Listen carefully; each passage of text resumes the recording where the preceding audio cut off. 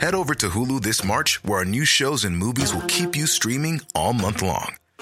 Catch the award-winning movie Poor Things, starring Emma Stone, Mark Ruffalo, and Willem Dafoe. Check out the new documentary, Freaknik, The Wildest Party Never Told, about the iconic Atlanta Street Party. And don't miss FX's Shogun, a reimagining of the epic tale, starring Anna Sawai. So, what are you waiting for?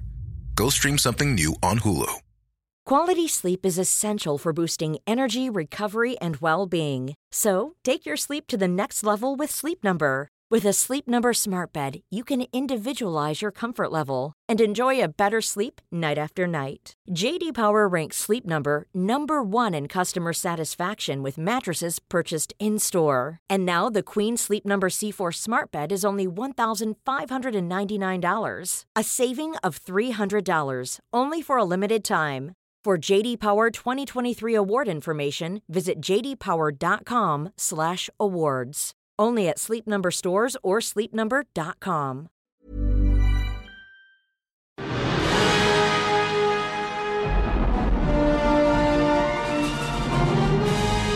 My name is Freeze. Learn it well, for it's the chilling sound of your doom.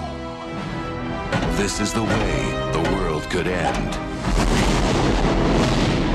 Please, show some mercy. With ice. With a kiss. With venom. I probably should have mentioned this. I'm poison. Poison ivy. And the only man who can stop them. Hi, Freeze. I'm Batman. Can't do it alone.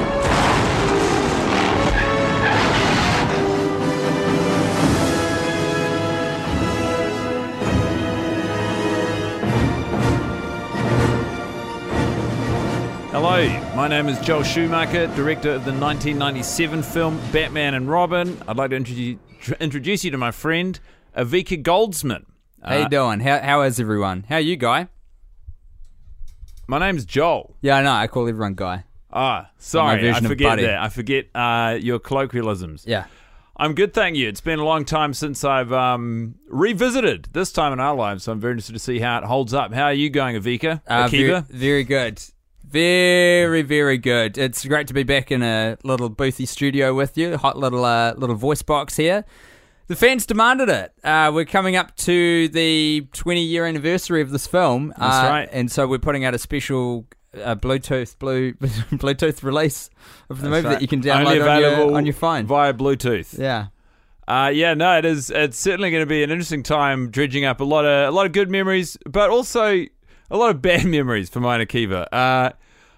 Obviously, we started working together on this in 94, 95 when you brought me the script and said you got an idea for another Batman sequel. Yeah, absolutely. As you can see in the intro here, because this was written with very specific screen directions from yours truly, I want butts, I want groins, I want leather, I want too many of these close-up shots on bits of equipment being put on to the point of kind of absurdity and humor, because, Yeah, I get what's funny. That's what people have always said about my writing. I get it. You do get what's funny. I found you, and you sort of stuck with it through a lot of the script. The explicit direction you gave me didn't really leave a lot of room for my own creative license. I felt like I had you on set for the good reason that you were also on set every day. I wouldn't say that. You certainly put your mark on this film. Let's not put this all in Boat Akiva, the SS Akiva Goldsman. Certainly we were co-captains. All I'm saying is I find your script writing style, both quite lively and exciting, but very controlling. Well, that's fine. Look, the visual style that you've decided to choose here 20 years ago, Joel. Do you think it's aged? Do you think it's aged well? I do. Thank you. Yeah, I do. I think there's a lot of, obviously, LEDs really got a lot of play in this, and dry ice did as well. We did think that LEDs and dry ice were the future. Yeah. And I think until details of our production leaked out, that they were looking quite promising. I certainly bought a lot of stock in both LEDs and dry ice. Of course, there was that huge accident on the last day of filming, which sent stocks plummeting, and that was certainly regrettable. But I'm glad you think it's aged well, because you don't see a lot of dry ice in LEDs Not anymore. Not enough. Not like we had him. Not to blow my own trumpet too much, but the opening line, which we just had moments ago from Robin, I want a car. Yeah. I thought that'd be a nice touch. The first bit of dialogue that you get from one of the characters is a bit of frivolous fun, Set this script off on a good, humorous note. It's a line for the everyman, isn't it? Everyone can, relate, identify with wanting a car. Completely. And so if you imbue Robin with that, then you sort of... Relatability, Joel. This is what I told you. And this was our central mission in making this film, was putting two great minds together. Akiva Goldsmith, yours truly. And myself, Joel Schumacher. Putting those two brains together to create a vision which everyone could relate to. And it was grounded just in reality from opening to closing credits. We wanted to create a grittier Batman. Kind of a hyper-real reboot in the wake of the sort of Adam West. That series had certainly put its mark on the franchise. The animated series was out around this time. People had a little bit of a taste of a slightly darker feel, and we thought, what would be great? We'll do a real gritty version of it. And real being, one of the operative words there. We wanted to feel as realistic as possible. So we did a lot of research into ice beams, the science behind them, and also you spent a lot of time with supervillains in different hospitals. Yes, I did. And sort of penitentiaries, and sort of learn the mannerisms, the tics, the way they speak. Learning from them and teaching them as well. Arnold Schwarzenegger's just graced the screen with his opening line there, "The Iceman cometh." I can't remember what that was in reference to in particular, but I do remember it being a very clever line. I think it might have been biblical from memory. You really threw a lot of your best stuff and your worst stuff at Arnold in this film, I thought. You gave him the full range of options. Well, in this one, what I particularly like, I was... reading A Brief History of the Universe at the time, and just sort of learning about the physics of the universe. That's why I sort of threw that knowledge off at Arnie, the one constant in the universe, that everything gets cold. Yeah. It's science is what that is. Your research shines through. Shines like a diamond, you could say. Diamonds, a huge theme in this film. Mr. Freeze, Arnold Schwarzenegger's character, is powered by diamonds, and what that was a real message to Wall Street that I was trying to send through the script, of having a villain that was basically powered by pure money, and he just did nothing but evil, And he was a corrupted entity that originally just wanted to save his wife. I'm getting ahead of the script. Sorry. Let's rediscover it together. Obviously, now this scene was an absolute nightmare to shoot. Describe what we're seeing on screen here as well, in your own words, Joel. Pretty much what we wanted to choreograph was a lot of henchmen on ice skates. You had just been to the ice capades? Yeah, I had just been to the ice capades with my wife and kid.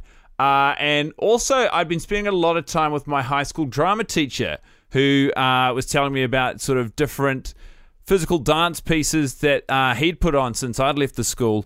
And so I got him on as a choreographer. And that's why a lot of this, you could call it high school theatrics. But George, it does have that feel to it, doesn't it? The set designers did a great job of recreating that feel of seeing a high school production of something that they, maybe their ambitions got a little bit larger than the parameters they were dealing with. Yeah. The restrictions that they were under. Their eyes got a little bigger than their stomachs, and that really is coming across in this, I've got to say, extended action scene. I wrote the words action scene in this, which I've found a little bit of wiggle room in there, and I took it and I ran with it. Now, we had a huge amount of trouble with this scene because we made the Batsuit out of cast iron, which means it weighed roughly 650 kilograms. Right.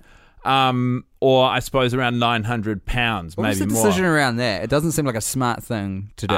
No, we thought it would be a laugh. We know that Clooney, George, obviously playing the role of Batman, is a bit of a prankster. He likes to joke around on set. Danny Ocean, as I call him. Yeah, and you were calling him that on set. I didn't really understand it. But there was a lot in the works at the time. Yeah, so we thought it would be a very funny prank if on the first day he comes into work, he puts on the Batsuit, and he can't physically move. I suppose there was a lack of foresight on our end, in that we spent the entire costume budget on this prank, and I'm using inverted commas here. So we were sort of anchored to it. Quite literally, we couldn't get George out for the duration of production. Right. So that's, did you say titanium that is? No, steel. that's cast steel. Steel. What killed the dinosaurs? The Ice Age. One Now, of my favourite lines that I penned. Yeah, I didn't really want that to go in the film because it was an asteroid. I understand that killed the dinosaurs, but you insisted it was the Ice Age and said, who's done the research here? Was it the Ice Age? Was it the asteroid? Were dinosaurs ever really real? Is the Earth 6,000 years old? These are all questions that historians continue to debate to this day. So, but it's just like offered, anything, this is one man's interpretation. You proffered to offer a definitive answer to the question, what killed the dinosaurs? I was putting forward my thesis on it, and my thesis is it's the Ice Age. There's no explanation. It's just a line. There you go. That's all you need to know. And Arnie did a great job on these skates. I remember being on set that day, watching you work. My stuff was done. We'd done a couple of rewrites because George wasn't happy with a couple of the lines, which we'll get to later. But mainly I was just there to see this real dog and pony show on ice, to mix a few metaphors. Yeah. And I'll tell you what, it seemed dangerous, it seemed reckless. Well, and it was very, very hot in there, which is strange when you're dealing with that amount of ice. It's ironic, isn't it? I don't really understand how you were doing it. Well, we made that choice, but it's not real ice is the first thing I got to tell you. We just put a lot of KY jelly on the floor. Right. They were slip sliding all over the place. A lot of people lost a lot of good toes out there. Yeah. Real ice skates. There's blades. There's a lot real of blades KY here. jelly. Right. It was, as I said, far from ideal, but everyone, they bought their A game. It's amazing these little tricks of the cinema that you learn if you hang around in the craft long enough. Yeah.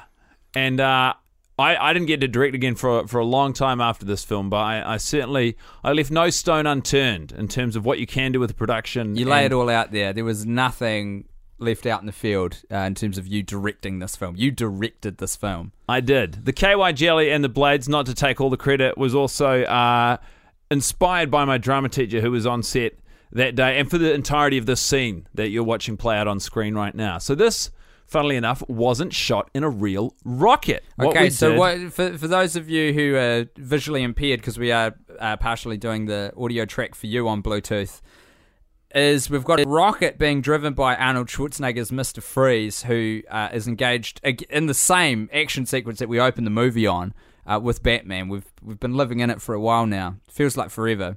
And he's taking our Cape Crusader careening up through the stratospheres into outer space, where, of course, his heart will freeze and stop beating. Yeah. Mr. Freeze, of course, or Schwarzenegger, depending if he was in character or not, he'll be fine high in space because he's got a suit. His temperature's regulated to stay cool. That's right, the whole time. Suit. He's powered by diamonds, you see, which, once again, was a clever analogy for me. He was Wall Street, once again. He's the big banks. I feel like maybe because... they say don't read your own reviews, but we did. We read all of them. We read all of them. They were scathing, and watching it back now and trying to make a realistic, family-friendly, yet gritty Gotham, and also trying to communicate to Wall Street that we see you and we don't respect or like what you're doing, you can see how people might have thought the message was a little muddied, a little muddled. Well, I won't apologise for being ambitious. I won't apologise for trying to execute a few messages and audiences in my script. And neither will I. Chris O'Donnell, I kept calling Chris Donald on set, which I shouldn't have been talking to him. You shouldn't have been on the set, yeah. But really takes him off if you miss the O in there. I kept asking him what he was from because I hadn't seen him in anything. It wasn't just the O you'd missed, and that's very unprofessional because he did star in Batman Forever before this. But his last name's O'Donnell, and you would call him Donald. Yeah. So it wasn't just missing the O. It was like and also his first name. Yeah, actively. I'd just say, hey, Donnie. Yeah. Don. What's happening? Yeah, he didn't take kindly to me, created that's for sure. Quite a hostile environment for the first few days until he sort of learnt to tolerate your taunts. I mean, between George being sort of immobile in the suit. And Donnie, as I called him, not being too happy with me, which kind of set a bad tone over the whole production a little bit. It did. And now, this bit I feel like I may be to blame for some of the bad press we got on this sequence. We've got Batman and Robin surfing on surfboards just through the sky once they've managed to escape off of the rocket ship. Cowabunga, of course, in reference to my favourite franchise, Teenage Mutant Ninja we got into a Turtles. lot of legal trouble about that line. I got Robin to say it out loud. There was a dispute whether or not Cowabunga could be copywritten. And as it turns out, if anyone's wondering, it's not a registered trademark, nor will it ever be. Yeah, it's impossible to trademark the We did have Cowabunga. to edit out an entire scene, which we just spliced in from a Teenage Mutant Ninja Turtles episode that is available in the director's cut, of course. Which is also available on Bluetooth, if you can track it down. But yeah, speaking to Donnie, as you would call him, I thought that the way he took the bait and responded was really juvenile and really petty, and I was very disappointed in him. And that certainly soured the first few days I spent on set with him. So, I resent you for it, but also I think I learned a little something about him, that he's got some growing up to do. So on the other hand, I do appreciate it, and with time I've learned to... Well, Joel, you know me. you. I have ambitions beyond that initial station of screenwriter. I've gone on to produce several films. I won't bore you with all the credits. Please, don't. I won't, but they're very good films. Now, we didn't use any special effects on that. We froze Donnie that day. Yeah. I say we. More you than I. More you than I. It was more the crew than me as well. But yeah, we literally froze. You went on set this day, were you, Joel? No. I had a sore toe. Yeah. And so I took the morning off, and then, before you know it, 11:30 a.m. becomes 11:30 p.m. and you're 2 bottles of whiskey deep. But, I think the team did a really good job, and they made a real point of telling me the next morning I wasn't missed, which I thought was great. It was good that everyone could bandy together and really... Well, I think what brought them together was the fact that they froze Chris O'Donnell, who at the time was a pretty big star. Once again, I wasn't sure myself what That's else right. He was Did you say he was in General Hospital or something? He went on to be in Grey's Anatomy. Oh, yeah. And he actually, entirely out of spite, as I remember, he didn't deliver any of the lines that were written in the script on that show, and said he would keep looking down the camera and addressing death threats at you, Akiva Goldsman. I'm surprised you didn't see that. It was all over the news. I don't read the news. Do you know who reads the news? Suckers.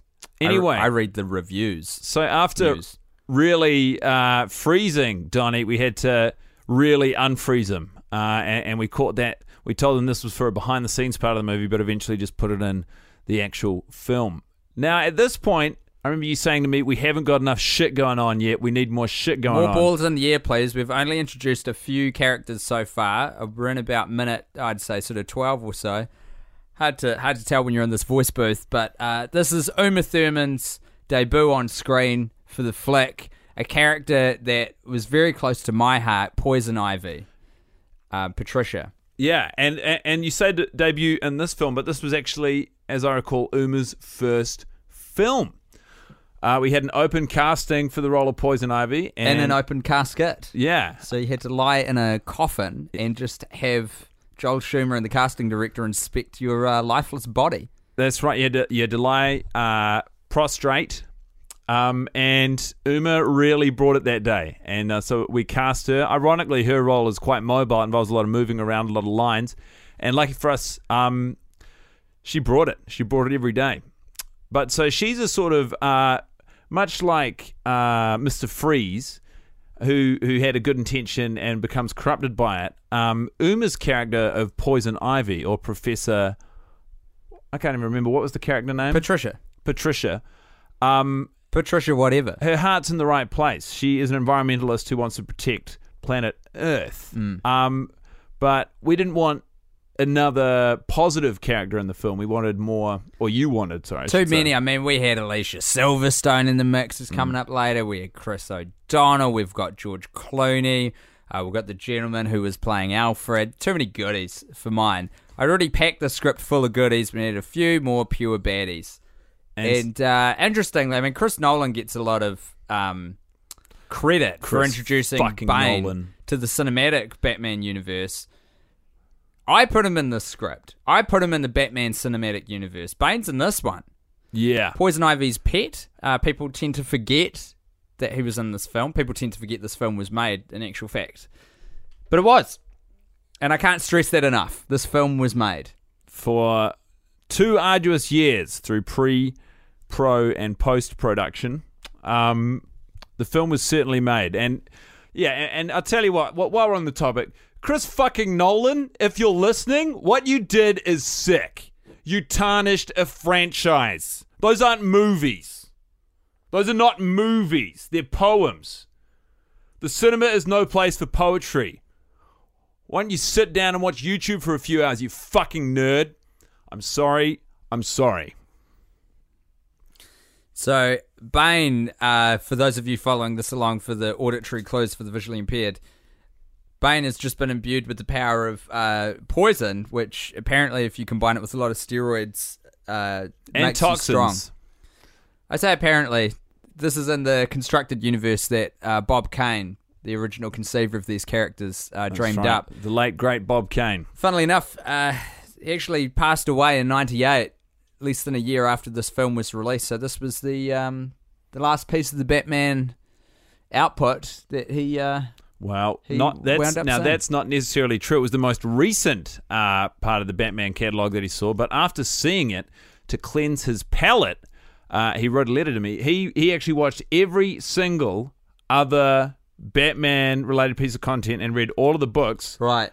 So as to try and wipe his memory clean of this, which I thought was, I mean, you don't want a positive or a negative reaction. You just want a reaction. And I took that as a huge, huge compliment. That's so true. It's what they say, isn't it?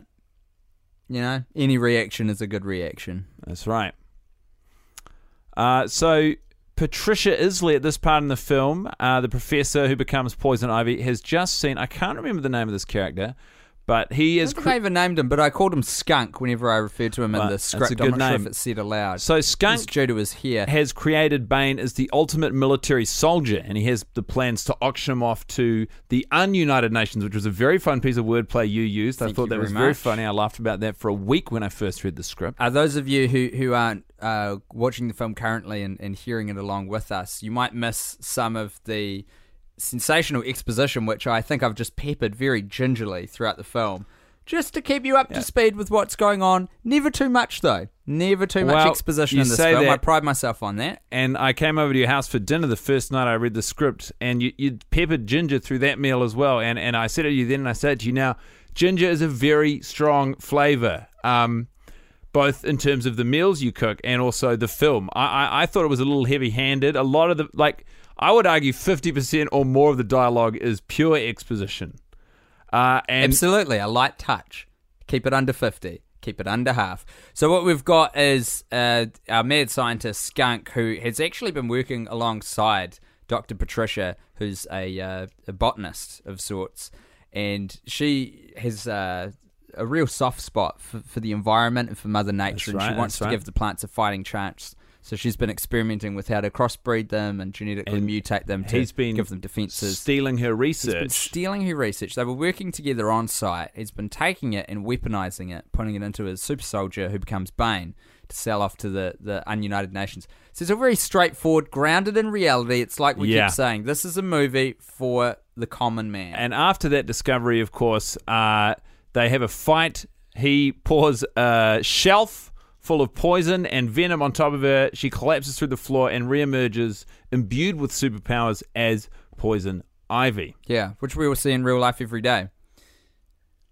It was a good film. It's probably one of my best. And what I like is you sort of, it was like at one point you remembered you need to provide origin stories, because right after that you've got bam, Bane, bam, Poison Ivy, and you also explain how Dr. Freeze came to be how he is. Do you know what? Only the eagle-eyed who went on to make this movie, vis-a-vis one man, Joel Schumacher.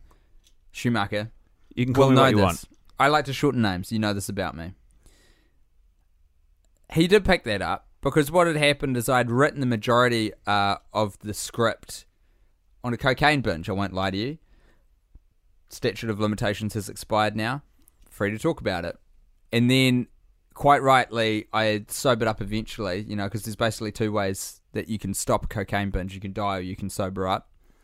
I came to, and I'd reread the script that I'd come up with, and I thought, holy heck, these people aren't going to understand where these characters are from.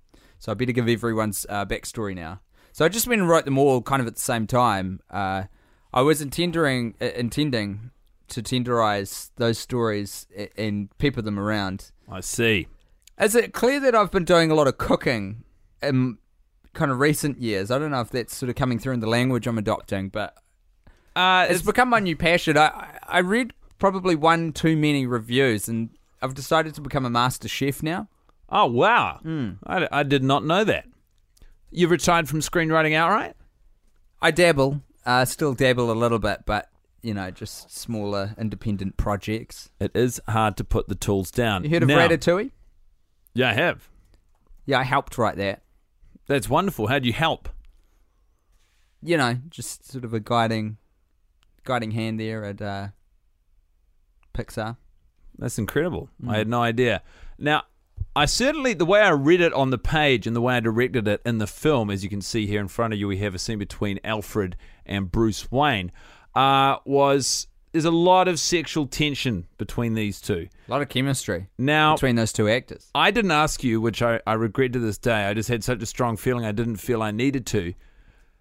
The sexual chemistry I put in this film. Palpable. Is that how you wrote it? Absolutely.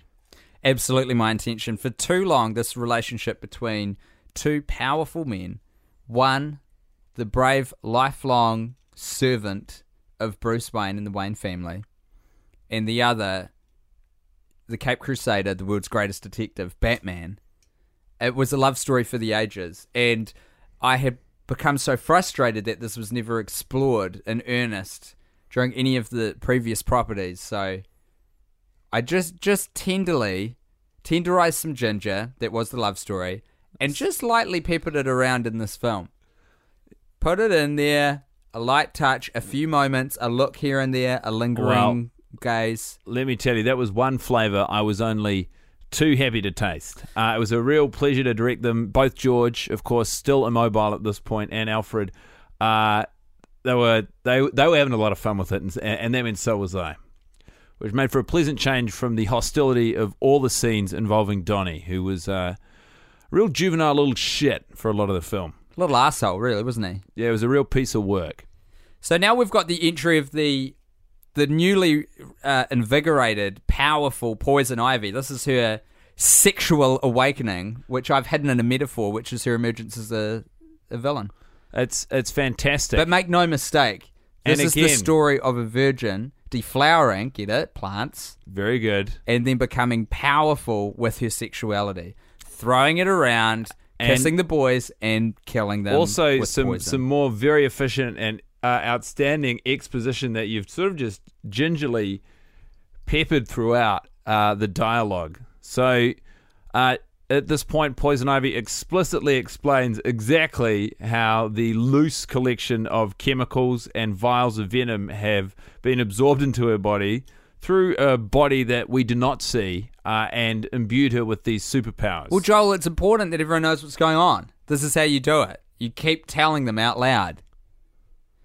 There's a saying which you might recognize from old Hollywood, particularly popular with screenwriters. Tell them, don't show them. That is the secret to good storytelling. And it really is one of the principles that I had written up on the wall that I kept looking to when I was working on the script. My specialty has always been directing, but so you can stop me if I'm wrong, but I've always understood that. And with all the writers and all the meetings and all the producers and execs I've met, they seem to have misinterpreted that saying as show, don't tell. Well, maybe we were getting told different things, for different roles. It's the writer's job to tell them, and it's your job to show them. It certainly goes some ways as to explaining why this movie has such a unique and distinct feel. Very gingery. Very gingery. We're back to Arnie. I remember the editors were getting a bit bored of the Poison Ivy storyline because there were a bunch of misogynists who couldn't handle a woman being on screen for more than 15 seconds at a time. So we've got to go back to a symbol of masculinism. That's right. That's even a word. I tend to do. I'm like Shakespeare in that way. Wouldn't say that. Get a word, mix it with another word, add a few syllables. Guess what? Guess what, baby? You got a new word. This was another scene that I got the help of my high school drama, much to the disappointment of Warner Brothers and the entire studio, my drama teacher, Mr. Lidstone, to help out with. He was the set designer, wasn't he? He was the set designer and the choreographer again, and you can see his fingerprints all over the set. We could not get them off. He was always eating wings. We're in Mr. Freeze's lair right now. I hope I'm saying that right. That's right. I always see it written, and I always write it, but I need to say it out loud. You are correct. And if you look in the background, Lair. all over the walls of the set, all over all of the props, are Mr. Lidstone's greasy fingerprints. He'd been eating a lot of chicken, smacking his lips very loudly on set during these scenes. He was very distracting. He thought that the work was done, but see, we hadn't shot the scenes yet. So look out for those. A little bit of bonus content, a little Easter egg for you. Yeah, I don't know how your DOPs missed that. That's director of photography, by the way, if you're not in show business, the business that Joel and I are in. He got his greasy mitts all over these giant diamonds, which is sort of... nothing's going to show up a fingerprint like a big old diamond. That's right. As they say. We later had to spend the entire budget for the 2 planned sequels to this film scrubbing out those fingerprints in post. So those are all digitally removed. But if you look carefully, we left a few in just as a little treat. Arnold Schwarzenegger potentially giving the performance of a lifetime. It's really hard to tell underneath all of that makeup. We did... I did write a lot of direction that it required layers and layers of paint. Specifically on him, which I'm glad you didn't mess with, because there were some things that you sort of railed against in this. Arnie didn't make a movie or a public appearance for 3 years after this. The paint we used was highly toxic, and he had to regenerate his entire body was stripped of skin, so he had to regenerate all of those cells. Interesting. So also, as I recall, having an affair with his housekeeper at the time, while we were sort of sorting out the finer details of the film. That's right. And unfortunately for her, she also lost, he was just in so much pain he couldn't get it all off. So she lost all of the skin on her fingers, which put her in the difficult situation of... Sorry, why did she lose? From the sexual relations. Most of the paint we put on Arnie's torso. And so during their coitus that they were having during the production, she used her hands to rake across his torso and lost all the skin on her fingers, which sadly meant she also lost her job. It's hot.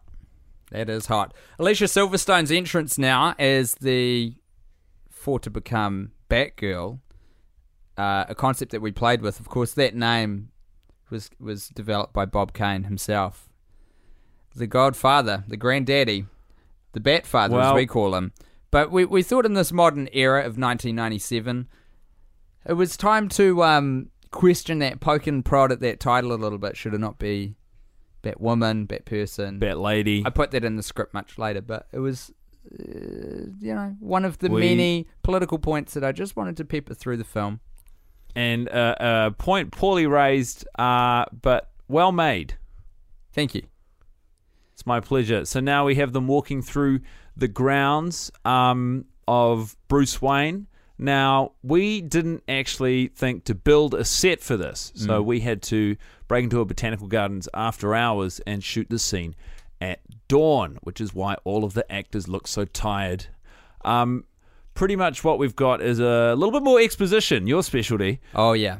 Revealing where exactly Alicia Silverstone came from, what's her backstory, what's she doing there. Now, she is the niece of Alfred, as I recall. That's correct. And I set myself a little writing task, which I did several times in this film. And my challenge for the introduction of Alicia Silverstone's character was, can we establish where she's from, what's happened to her parents, what her major is, and what she's doing here within the first 60 words she says from her mouth. And we did it. And you pulled it off. I've always found it very jarring that one of the first lines she has is, my parents died 5 years ago in a car crash. It's important. You got to not bury the lead. Well, no, you certainly didn't. You wore that one on your sleeve. Joel, again, I can't thank you enough for picking up on the romantic thread that I've left between Bruce Wayne and Alfred, and just any opportunity where you could get an... As I said, my pleasure to direct. Now, this is a little sexual red herring you put in. Romantic. Where you just threw a touch of ginger and a little bit of pepper between Alicia Silverstone and her uncle, her elderly uncle, Alfred. Yeah.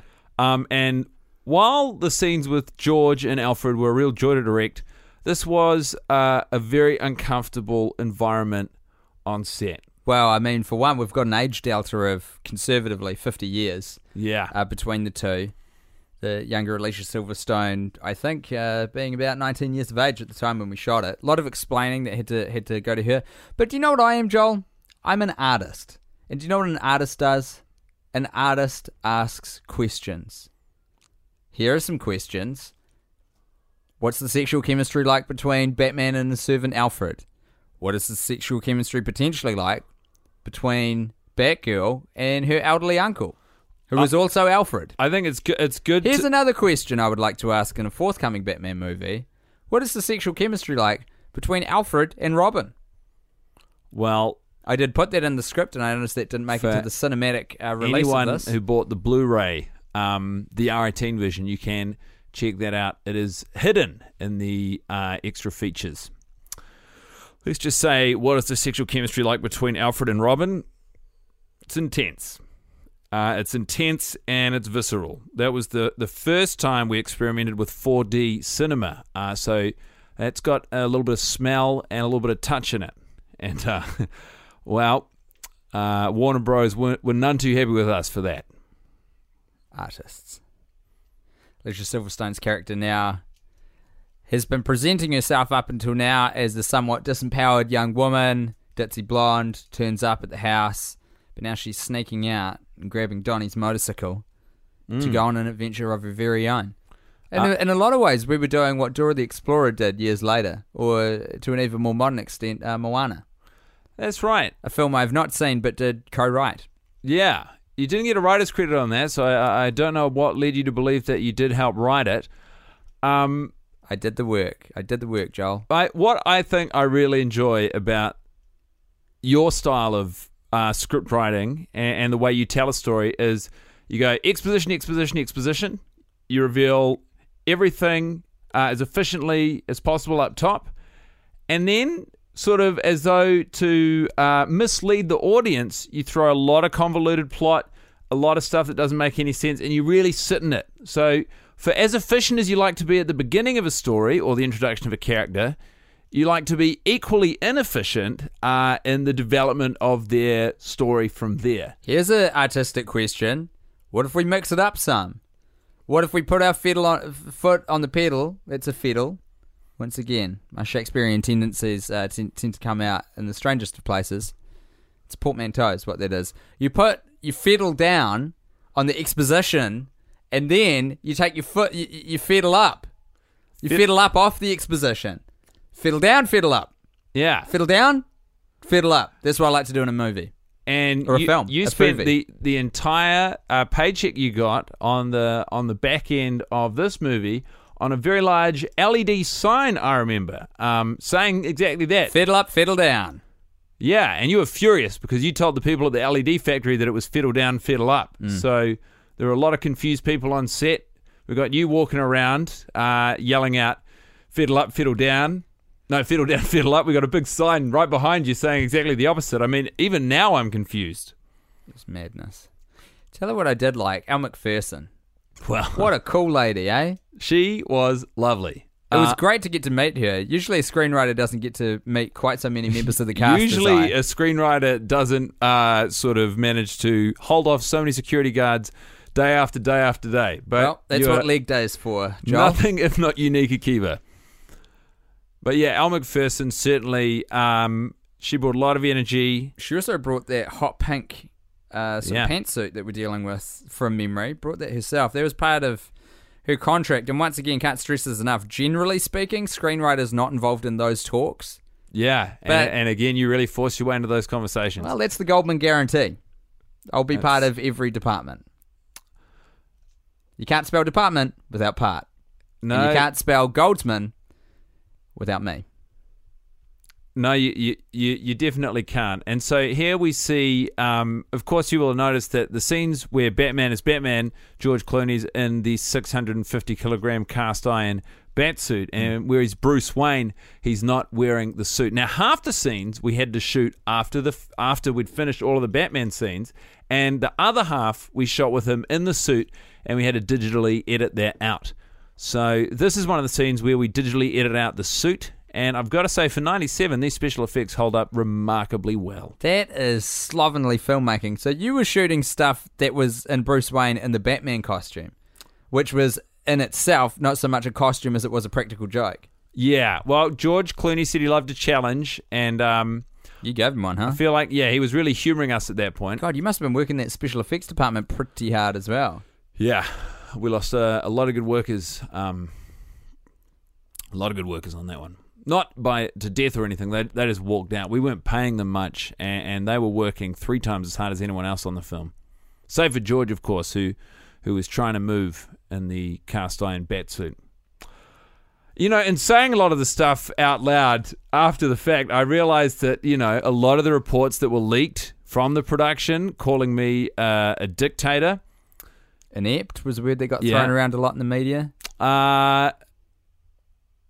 Not entirely fair, but also maybe not as unfair as I interpreted them at the time. Well, this is what 20-year anniversary reunion Bluetooth edition of movies are for. Revisiting, re-exploring, and re-examining the decisions that we've made.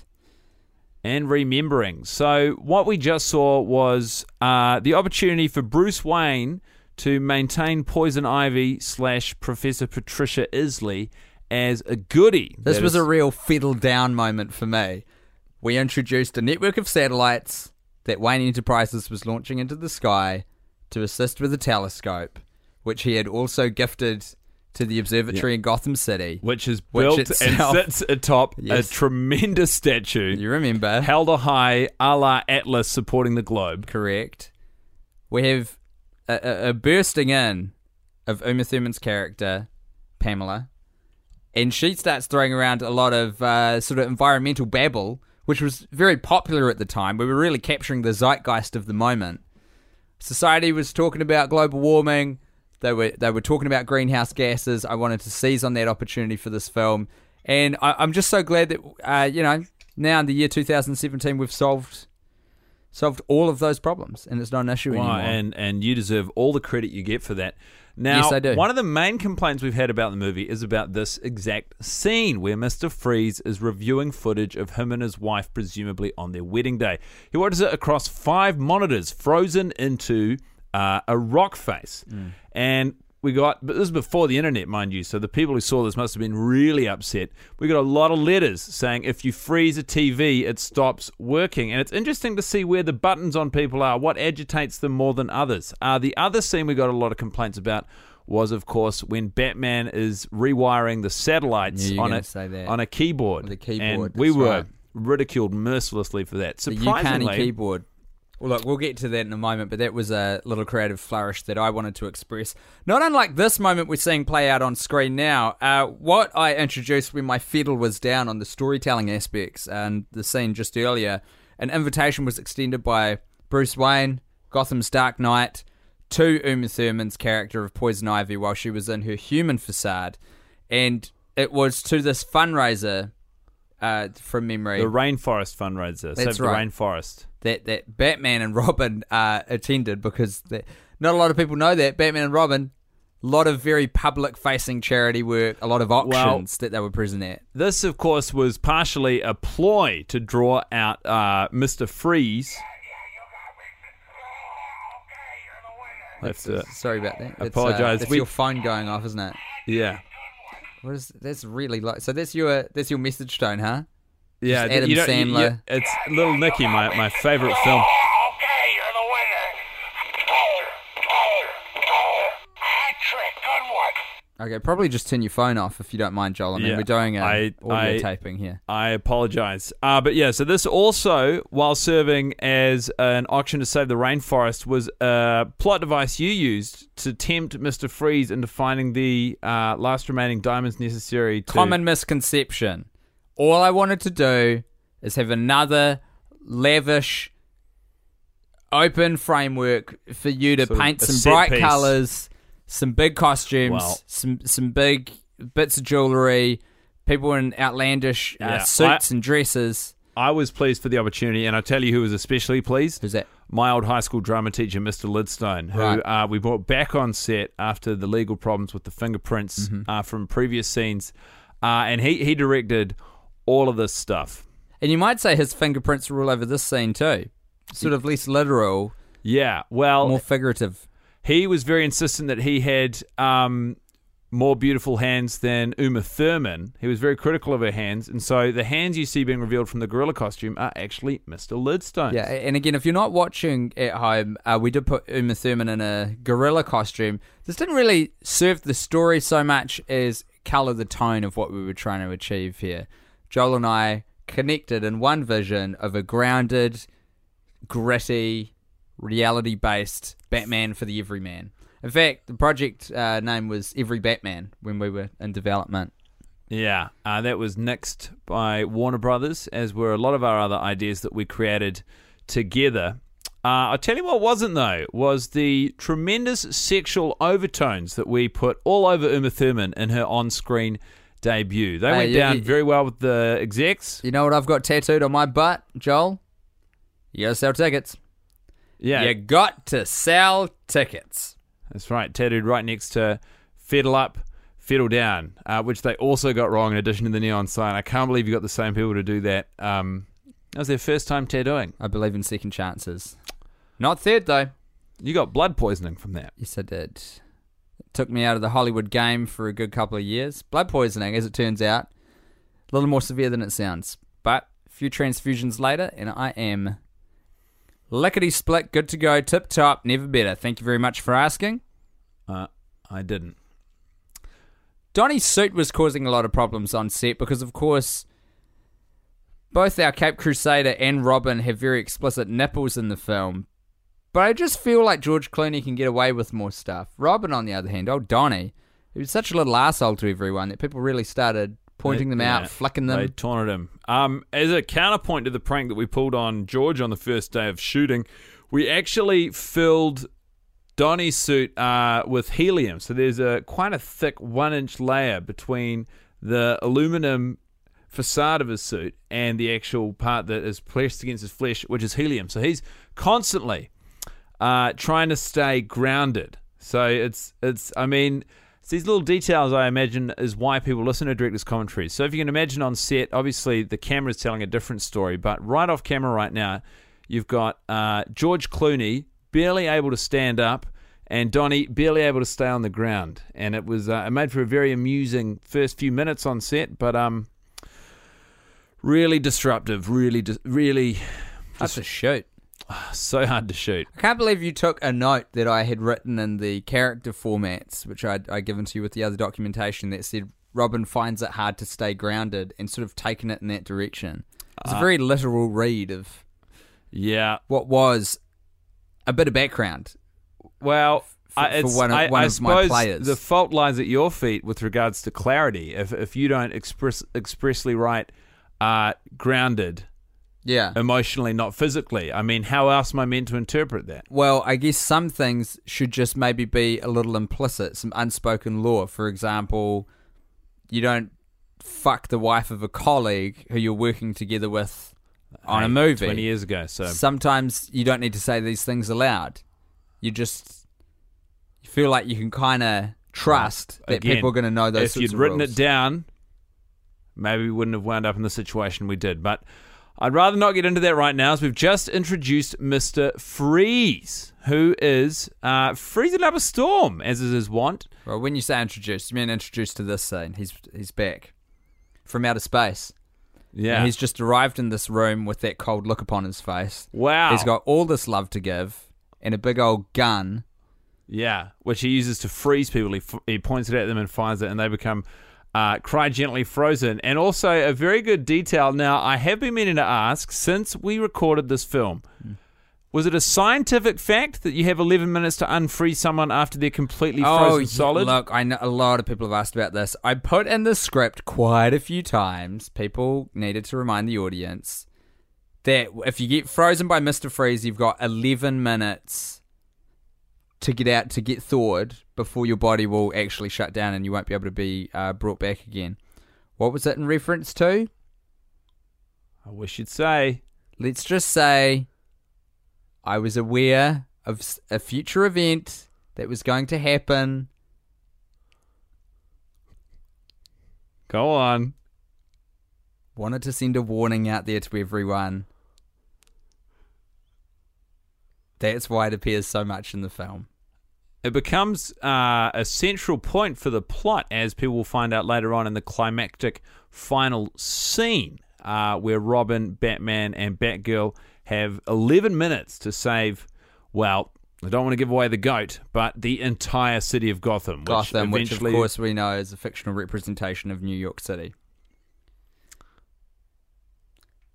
So more action here, more fight scenes, more thrills and spills for the punters who have turned up to come to this movie. A little disheartening to find out afterwards that our leading man here, Batman, started issuing refunds individually to people who would come up to him on the street and say, hey, I saw Batman and Robin. I feel him, It was hard to take. I actually stood up after the premiere of this film and delivered a heartfelt apology to those who were there.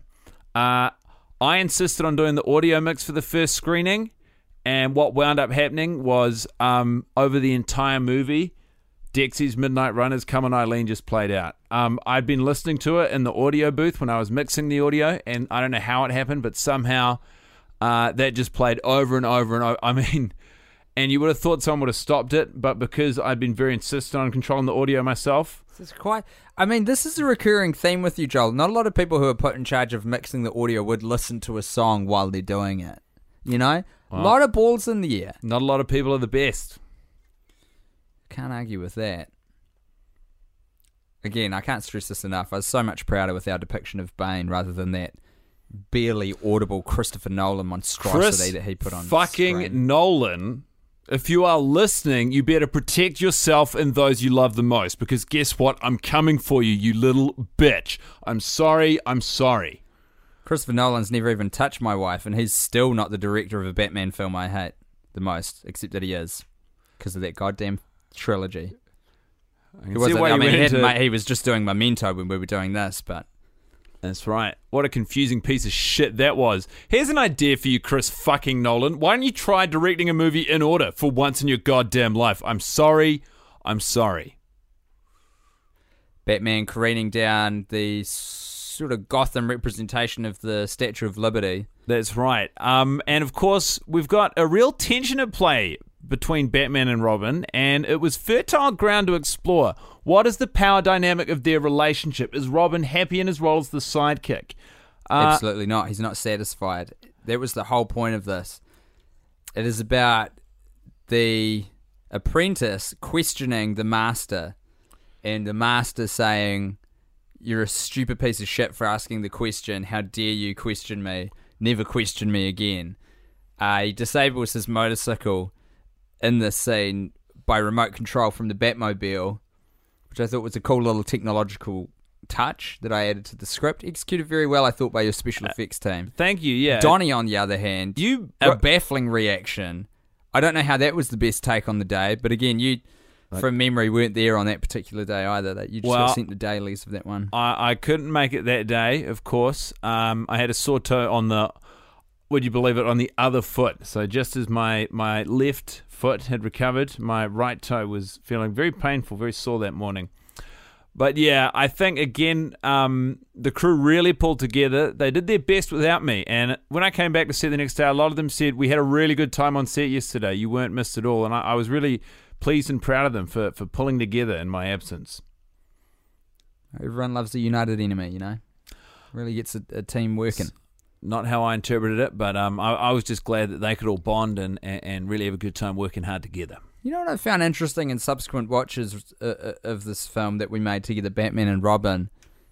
Of the two actors that we've got kind of leading this, George Clooney and Arnold Schwarzenegger, it's the Austrian bodybuilder for whom acting was certainly not their first career choice in life, nor was English obviously their first language in life, who's really delivering the much more convincing performance. Well, and I think I can do a little to explain that. First of all, Arnold Schwarzenegger is the consummate professional. He brings a fantastic attitude. And his housewife. And his housewife. And also his housekeeper, which I think might be how he got busted to set every day. I don't know how many times you got to be reminded of this. I'm a writer. You get 2 words, make them 1 word, you're saving time, okay? Okay, thank you. But George, he brought a really positive attitude, a really good energy to set on the first day. And I think that's part of the reason we were so excited to do this big prank. And what wound up happening is, people say that your emotional landscape can mirror your physical landscape. So where you are physically can suddenly affect where you are emotionally. And you put him in a desert. Well, we put him in a cast iron bat suit, and I think he felt heavy, and his attitude changed on a dime. For someone who's willing to dish it out and prank up a storm on set, he certainly can't take it, because he brought nothing but negativity and a bad attitude to set for all the following days. What a piece of shit, eh? Well, take the joke, George. Yeah. It's funny. It's a goof. It was for the That's first... why you've got like as I've 50 said. vertebrae. A couple of them get crushed. There's more to take the yeah. load. There's so many That's why vertebrae. God doesn't give you one vertebrae. That's it. George doesn't get it. Think You know about who what gets it? Arnie gets it. Yeah, do you know who doesn't get it? Who? Donnie. Oh, Donnie never. Donnie couldn't even conceive of it. That little piece of shit.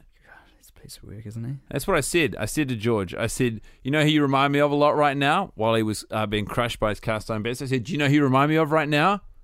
Donnie. You're being a Donnie. You're being a Donnie. And then I said, you know who's got it rough, Mr. 50 vertebrae? Jellyfish. Guess what God gave them? No fucking vertebrae. Why don't you think about what it's like to be a jellyfish while you stay there in that set overnight while the rest of the cast and crew go home? Oh, God. I'm really sorry. I thought I put it on flight mode. That was it. Do you want to take that? No, I don't think I should take that call in front of you. Okay. A weird response. Now, Oxbridge, a clever little writing trick that I developed to get around the fact that we actually sought permission to use both Cambridge and Oxford as college backstories that Alicia Silverstone was coming to us from. Yeah. Neither would to relinquish imbue the film with a sense of realism. That's right. Which once again, the sole motivation of this film. Operandi. Every Batman. Alicia Silverstone coming to us from studying abroad in sunny old England at a prestigious university. We asked Cambridge, they said no. We asked Oxford, they said never contact us again. So what I did is I made Oxbridge.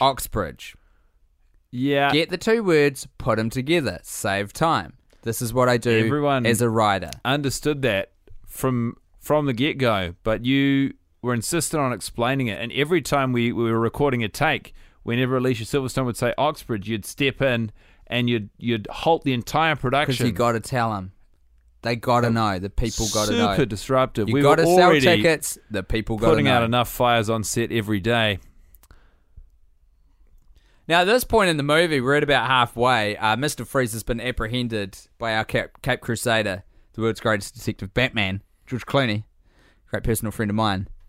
And so he's in Arkham Asylum now, Mr. Freeze, and they've sort of got him trapped inside of a cold beam, which was something I conceived of on my cocaine binge, because I was noticing that when I stopped doing cocaine, I was feeling very, very cold. Yeah. And so what I needed at that time was more cocaine. So I thought, what's a way of kind of visually representing this for the supervillain of the film who needs to be cold all the time? Cold, cocaine, C, keep him cold, keep him on cocaine. Do you have any cocaine? Very pleased. I don't right now. No, sorry, that was a question for now. So I can don't you have, get some? No, and you've done so well these last sort of 15 years. I really would hate for you to revisit that dark, dark time in your life. But when you wrote this into the script, I bought a lot of stock in LEDs and dry ice. Dry ice, just off the back of that. Well, no, before this. So Yeah. the first scene I did, and then when you did that, I saw a perfect opportunity to make some of my own money back on set. So that entire effect, that cold beam, while you were obsessing over cocaine, guess who was buying a lot of LEDs and I didn't dry realise ice? that. This Is that boy. how you did that effect? It's also how I got found out. Very believable. Thank you. Very good effect. Very effective effect. Now, this next scene, we really didn't have any idea what to do with it. You just left a few pages blank and said improvise, which, funnily enough, is exactly what I did with Uma Thurman and Bane. I told them to take a few cameras, take a few buckets of glow-in-the-dark paint, and just have fun for a few days. And this is what they turned in, and it worked out so perfectly. We just put it right into the middle of the film, the midpoint. So for the visually impaired, I'll just describe the scene. We've got Poison Ivy and the ultra strong Bane have arrived at their new lair. Am I saying that correctly? Lair? I Lair? mean, their words, not mine. I took Some a real no hands-off good approach to this scene. Punks with glow-in-the-dark paint just lathered upon themselves have taken over a little quarter which used to be, I think, an ice cream parlour, perhaps, if I remember the exterior shot right, for the location that you picked. And so now Bane's got to set about taking on these young men with chains and glow-in-the-dark paint. And we do a great job, you and I, of showing how strong a man can be. A lot of wire work, a lot of throwing humans. I can't take any credit for this scene. Sort of as long as we're in this environment, I didn't shoot any of this. This was all Uma and Bane. And remember, this is Uma Thurman's first feature film. So for her to not only pick up the acting side of things so quickly, but all of the production and directorial elements. I just can't help but think that Pulp Fiction came out before this. I don't know what you're talking about. Certainly, as I understood it, this was Uma's on-screen debut, and she brought it. What is this floor? One of my classic lines. What does an artist do? Ask questions. So Bane kicks through the floor, which was previously tile, to reveal the dirt ground below so that she can be better connected to the earth. You see, everything is there for a reason. There isn't a second wasted in this film, and I think that is due in large part to me, Akiva Goldsman.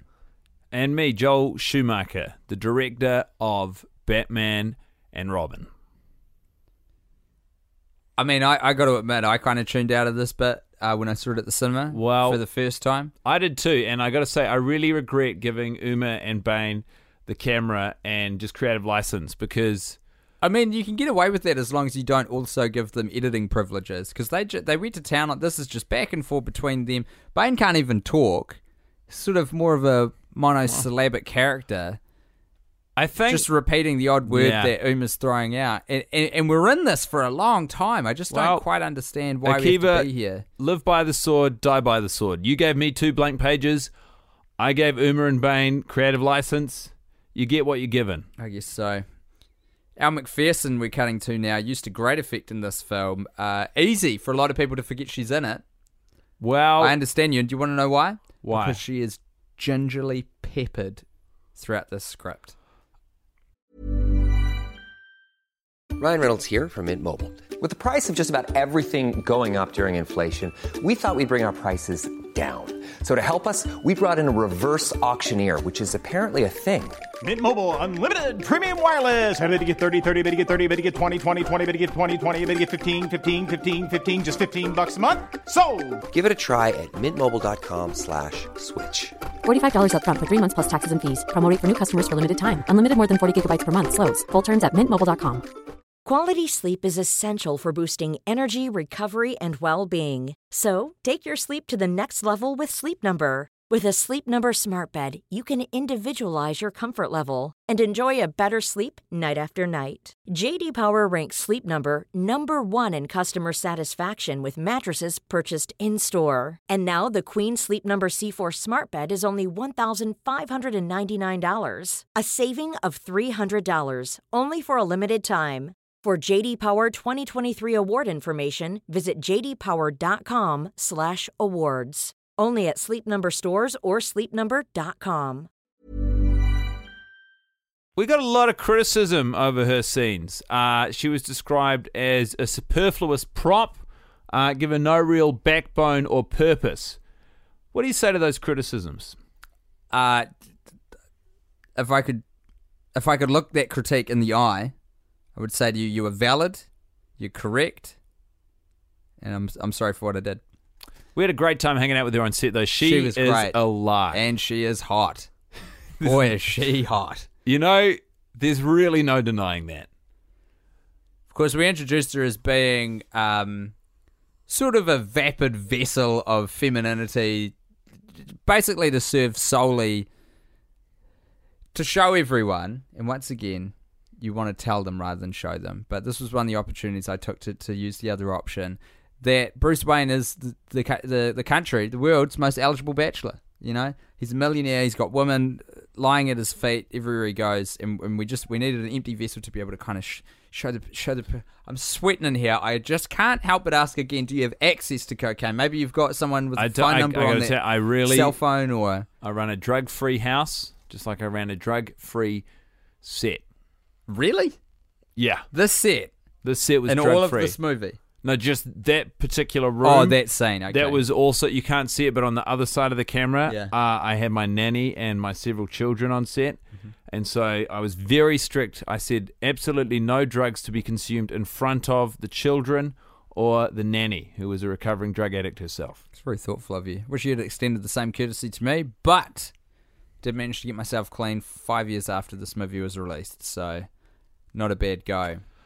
Now, this next scene, we have the building of a bond between Robin and Alicia Silverstone, a.k.a. Catgirl, a.k.a. Batgirl, who has not yet revealed herself to be either of those.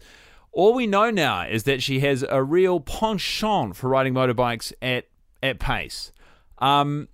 Also, we just so happened to find out that Coolio was in town and wanted to find a way to squeeze him into the film. And for the eagle-eyed amongst you, you can look forward to his cameo coming up momentarily. Like a little pimple, we just squeezed him in there, didn't we? There he is. There he is, on screen, accepting money for a motorcycle race that Alicia Silverstone's going to enter into. That's what we made it. But on the day, he was actually selling the remaining bootlegs of Gangster's Paradise. So he was hawking those on set, taking real money from real people. And again, we just rolled with the punch.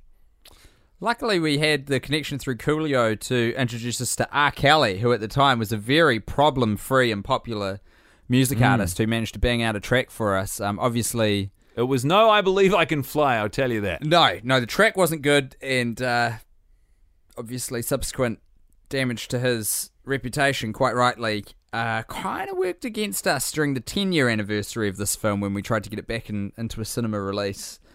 Not a lot of studios willing to back the re-release. Once Warner Brothers had released the rights after that 10-year period, their contract was up.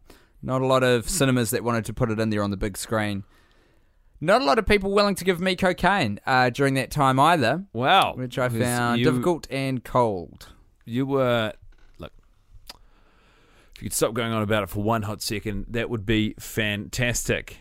Now, we get asked quite often about the special effects used in this film. Those aren't real motorbikes. What we did instead is take 2 pizza boxes and we used an old broom. We took the head off of it, an old aluminum broom, and we wedged it between the 2 pizza boxes and then got a bunch of 18-year-old kids high on LSD to run around in a padded room.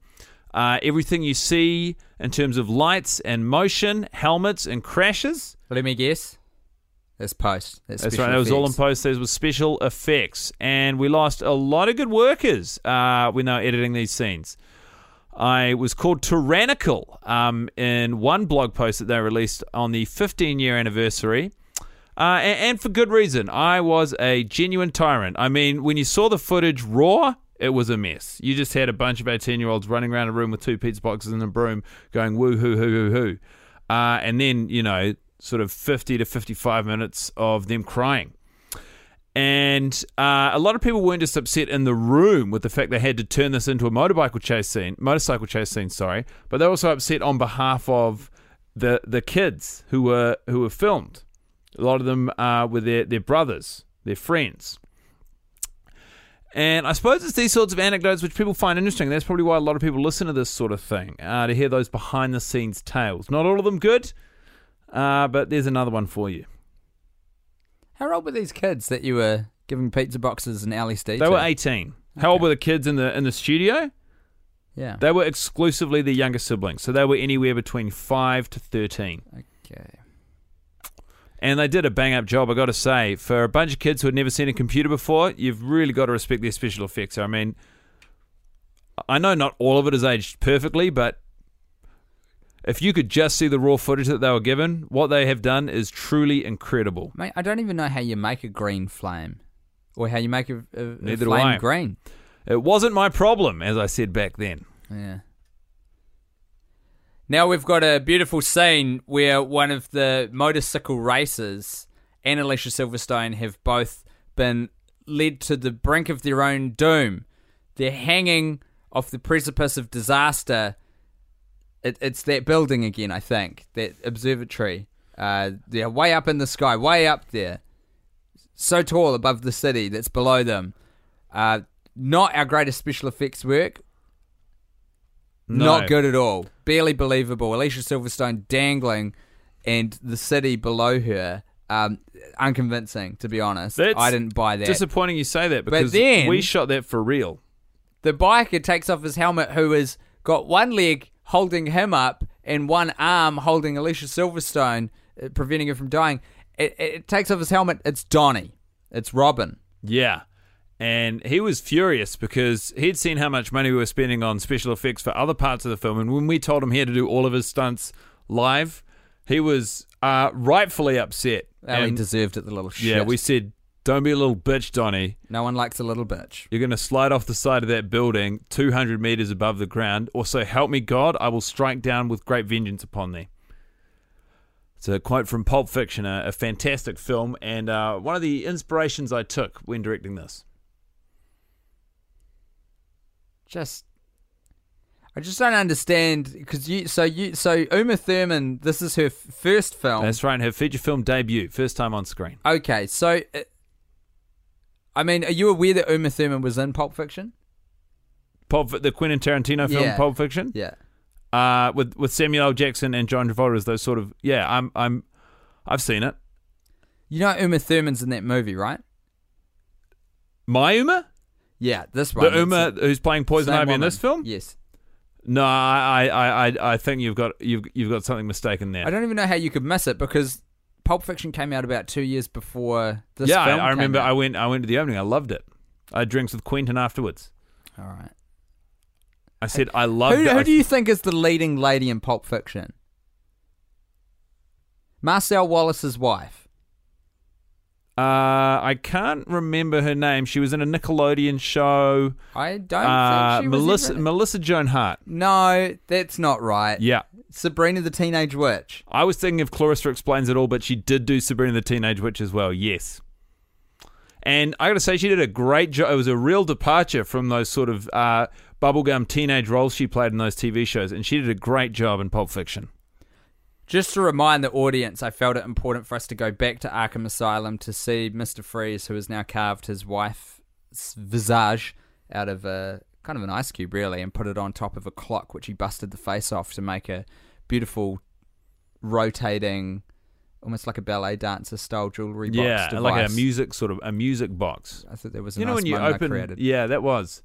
And we got Arnie to sculpt that himself through his brittle, painted on frozen fingers, and he really came into his own.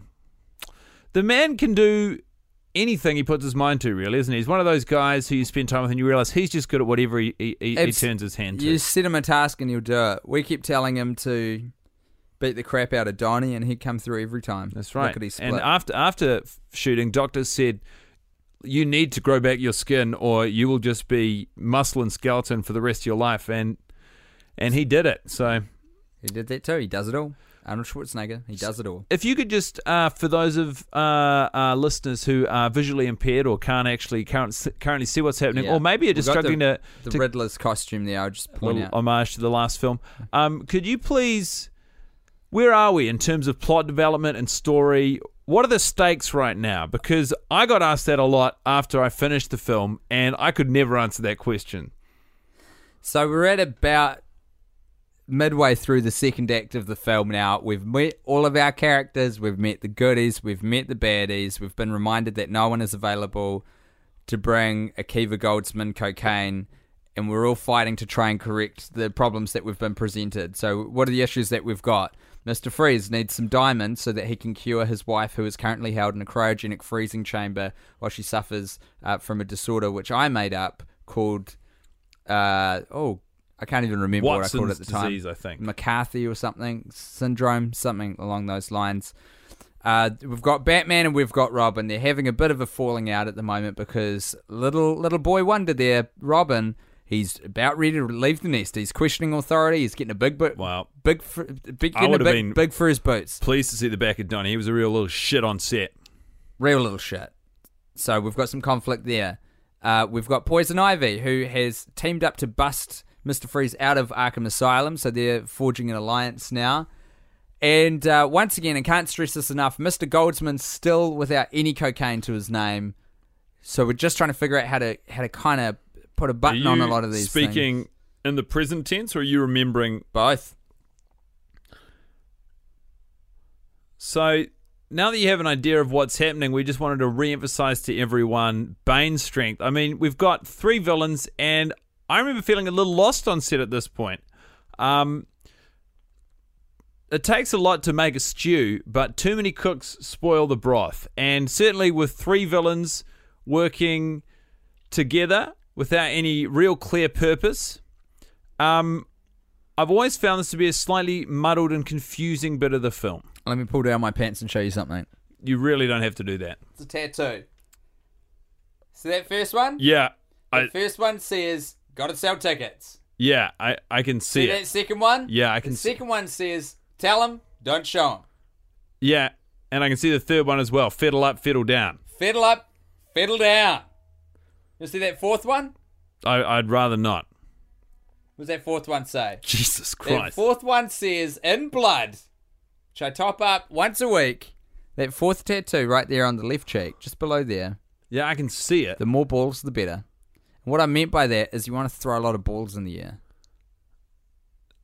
Is that meant to be written in cursive? Because that just looks like a smear. No, that's just the blood kind of has trickled down and sort of created its own still, trail. That's wet. I top it up all the time to make sure that it's still... You should. Hold on for a second. I'm just going to vass up a little bit because it actually looks a bit... That looks very tender. So, at this point, with all of the action and all of the balls in the air at your request, Akiva, what I wanted to imbue the film with was just a little bit more sexual tension between the Batman and Alfred. And so you wrote the scene, I shot it. At this point, George somehow and the character, the actor playing Alfred, had actually had sex. So all that sexual tension we'd been building up and holding in the air and bubbling up, on set and on camera was gone. So that was a very awkward scene for them to shoot. It's called sexual tension catch and release. It's a little technique I came up with. You build it up, and then you get the actors to fuck. And then you just watch the aftermath, turn a camera on, witness the downfall. Felt like it... Fiddle up, fiddle down. But in a romantic sense. Now, a lot of people were disappointed with our depiction of Commissioner Gordon in this film. And I understand that later on he was cast as the late, great Gary Oldman. Gary Oldman's still alive. No longer with us, R.I.P. See you on the other side, big fella. He's still on our side. Nolan tried to wrestle with this property from our hands. I think he's like 58. But our decision was a little bit more coloured by the Adam West series because we were trying to create a grounded every Batman.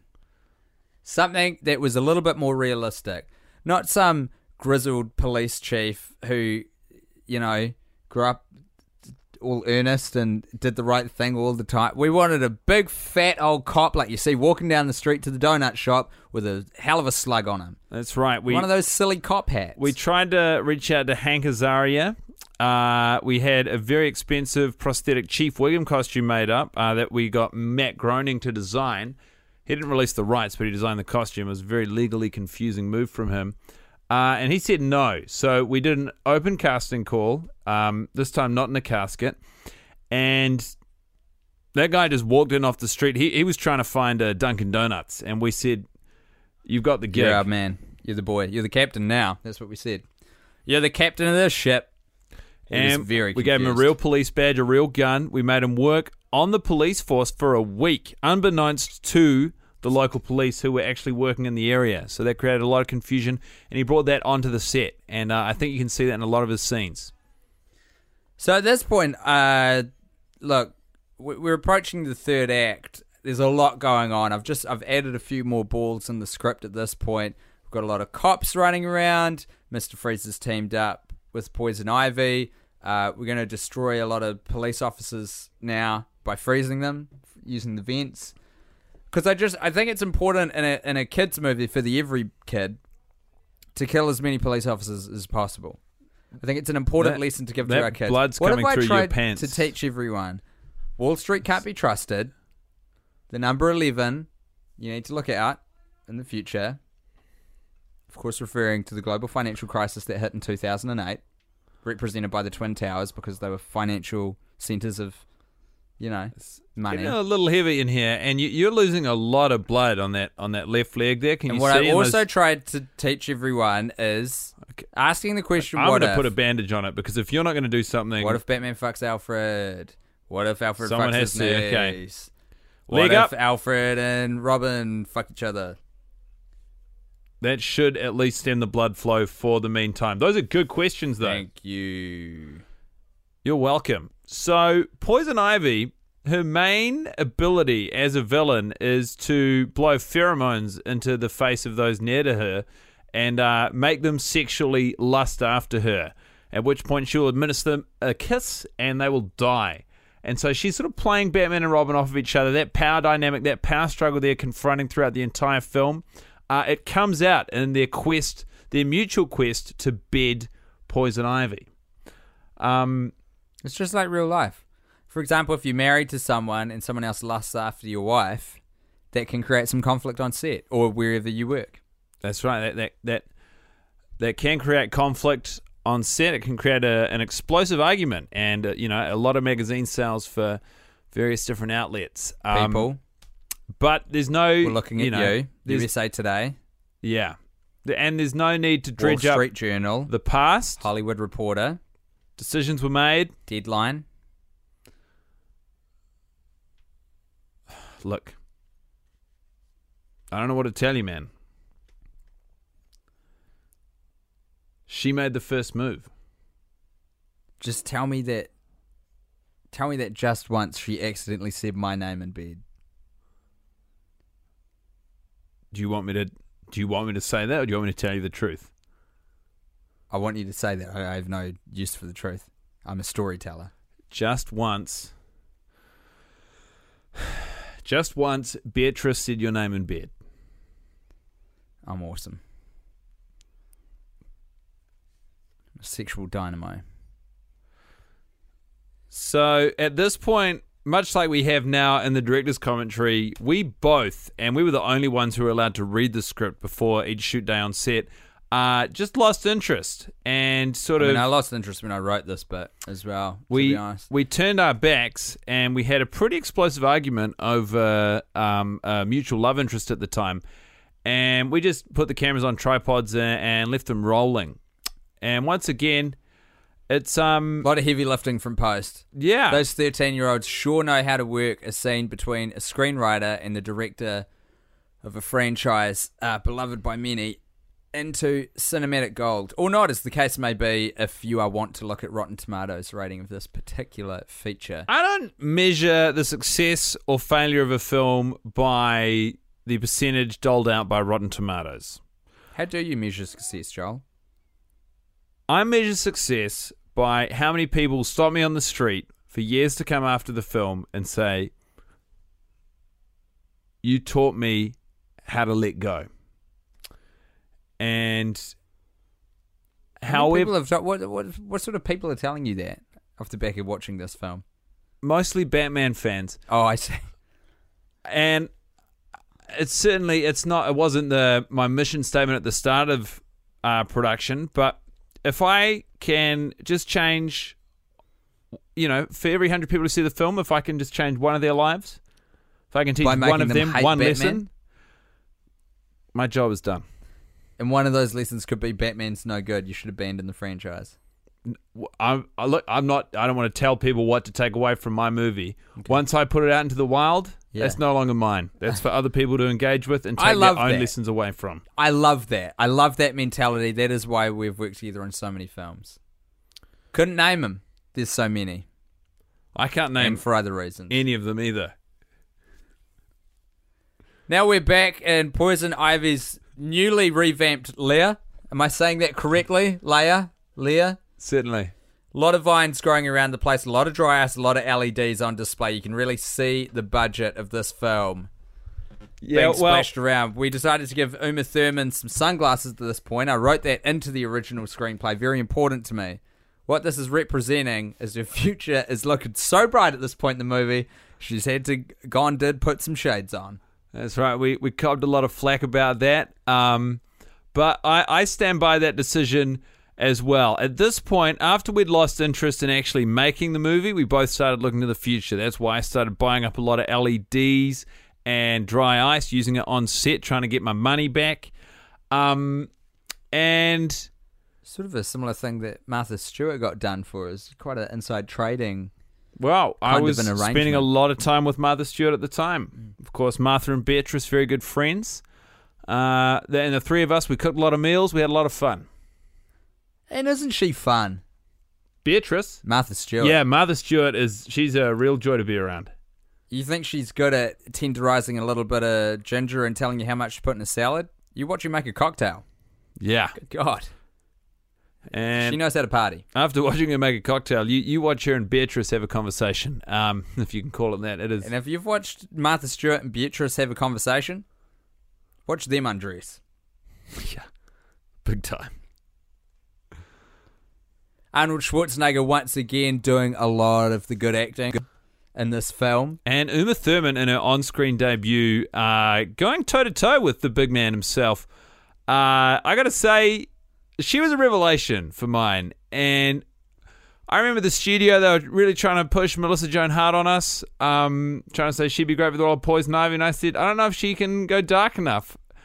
In spite of what I saw from her in Pulp Fiction, I want an unknown. I want something new. And Melissa Joan Hart actually showed up to the open casket call, and she was terrible. She was wriggling around. She was panicking a lot. In fairness, for her audition, we did close the lid and put a camera in the corner of the coffin, so it was a little more real. But from what I saw on the tape, did not know how to play dead. And if you can't play dead, you can't play living. And if you can't play living, you cannot embody the character of Poison Ivy convincingly for my production of Batman and Robin. And I suppose it's just little stories like that, little moments behind the scenes snippets that it's probably why people listen to these sorts of things. Once again, if you're just joining us, this is the Bluetooth special edition audio commentary with myself, Akiva Goldsman, the screenwriter, and myself, for Batman and Robin. Joel Schumacher, the director who took Akiva's script and brought it to life as best I can. A movie that's been accused of being much too long by some audiences and much too short by no one. No one said that. You want to talk about movies that come out too long? Have you seen anything that absolute fuckhole Christopher fucking Nolan, good God, has put out? Get an editor on that, man. Honestly. Who was in charge of chopping those movies up? You've seen Memento. You seen Interstellar? What is that? More like Into Not Stellar. I wrote a personal memo to him in hair. I taped it down to a piece of paper. I sent it to his house. Terrifying. Whose hair was it? My hair. Upstairs or downstairs? A little bit of both. Nice. Keep them guessing. Throw a lot of balls in the air. Do I have to show you the tattoo again? Probably not, because you've learned the lesson. Please, do not touch any part of your leg, because if you pick at that bandage, yeah. You know how I was cold before? Now I'm hot. I am sweating in here. Your face is very gaunt and white. Thank you for noticing. Not a compliment. What we're trying to push towards at this part of the film, folks, in the third act, we're about midway through the third act, is getting everyone to a precipice for an all is lost moment. That's something you might not be familiar with. It's a little term we use in screenwriting. That's a term you taught me, yeah. What is the all is lost moment? All is lost moment is the precipice of disaster that you want to take all of the protagonists of the film to just before you resolve everything at the end. So what we're doing is we're trying to raise the stakes on everything. We've got Donnie, Robin, the character, railing against Batman because he's under the influence through the pheromone powder of Poison Ivy, which is a direct metaphor for a woman's sexuality getting in the way of two friends and colleagues who work together as a partnership. Can I just say, while Donnie and I did have our differences on set, and I found him to be a delinquent and an unprofessional shite, he really brought a fantastic energy to those scenes of conflict with George. And I was later told by various different members of the crew that what he was doing was he was channeling his frustration with me and also with you and using that. It's called method acting. And I've got to say, in spite of our creative and personal differences, he really brought it for those scenes, and I really respect the shit out of him for what he did on camera. It's just interesting when you said just moments ago, "I fucked your wife." It kind of came out similar, just the way that you said it as creative differences. It's so strange the way that you've got. Your I mouth never said I moving fucked your wife. Well, you've said it now. Only in the context of saying I've never said I fucked your wife. I forgive you. I didn't ask for forgiveness. Al McPherson wheeled out back again in this brief part of the film. We thought it was important to remind people that we managed to secure the rights to get Al McPherson in a film. It was in her contract that if we were going to use her name in the promotional material, she had to be in there somewhere. She had to be in there thrice. Not once, not twice, but thrice. That's right. And so this is one of the only scenes in the film where you see two people who are acting for the first time, acting against each other, and they both did everything they could to imbue the scene with a sense of realism, which was the only direction I was willing to give on this day. I was very hungover. Uma Thurman, our antagonist, is Poison Ivy, and her human form is Dr. Patricia, talking to Commissioner Gordon. I can't even recall what the event was that I've scripted in this moment. Is this at the fun? This is after the fundraiser. I'm not sure why we're all hanging out in this bit. You've created some other large moment wherein all of the characters of the film wind up getting together. George Clooney, as handsome as he is frustrated in this scene, he was definitely wearing the suit. I remember it well on this day. My direction for everyone was to make it realistic. Or pretend like someone's beefed and you've caught whiff of it. That when Uma Thurman blows her little powder, we're going to add that out in post. You'll see what we've got in mind for that, for the pheromone powder. But when you get a sense that it is in the room, I want you to pretend like someone's farted. Those are the words you spoke to your cast. And then I said, make it realistic, keep it real. And I walked out of the set that day. My left knee was just killing me. And I got to say, the next day when I came back to set, the crew said, we really missed you yesterday. We could have used your advice. We had a lot of people who were just sniffing for the duration of the day, whether or not that was because they were following my instruction to pretend they'd smelled a fart or sniffing the bag of cocaine that you were running with to get into your locker that exploded over the set. It's hard to say. Oh boy, that was a hard day for everybody. Not a fun day. Not a fun day to be around. Great day for me. Akiva Goldsman, that's for sure. My knee started feeling much better. As soon as I was off set, I actually went and played several games of tennis. How'd you get on? Very well. I was playing against then US Open champion Pete Sampras just on my private court. I decimated him. 6-love, 6-love, 6-1. Good God. Well, cocaine will do that to a man. Alicia Silverstone now trying to write in a bit more conflict for her character. She is now trying to crack the code. Alfred has given to her would it be fair to say you were data disk, clutching at straws with this scene? No, absolutely not. We've already introduced this character as being a computer expert. She is studying at the illustrious Oxbridge University. As you were very sure to explain again on set during the time we recorded these scenes. She's a computer expert. She's been given a disk to give to her other uncle, Wilfred. Not Alfred, Wilfred. People keep confusing these. They're very different names. Yeah. Alfred is the butler of Batman. Wilfred is his brother. Figure it out. Just like Melissa Joan Hart would. Figure it out. Couldn't get her, unfortunately. So Alicia Silverstone is there. We could have had her. Against the wishes of Alfred, she is trying to crack into the starter disk, which she has been given in trust by her dying uncle to give to her other dying uncle. But the curiosity, it gets the cat, and that's how she became Catwoman. Even now, as someone who directed and is watching the film back on this, the 20th anniversary. Bluetooth Special Edition, thanks for being here. I struggle to keep up exactly with the plot as laid out by you. It's very basic. We've got two main heroes. Batman has been teamed up with his sidekick, Robin. Robin is now a mainstay of this film. Robin is railing against the authority set forth by George Clooney's Batman. Simultaneously, we've introduced Mr. Freeze. Who is he? Well, he is a medical researcher whose wife became very sick with an incurable disease, who he trapped in an ice tomb, cryogenically freezing her so that he could buy himself enough time to come up with the cure to solve her medical disease. Simultaneously to that, we introduce Alicia Silverstone. Who's she? Glad you asked. Alfred, who is the butler of Batman, has a niece who also is the niece to his brother. She's got two uncles, is what I'm telling you.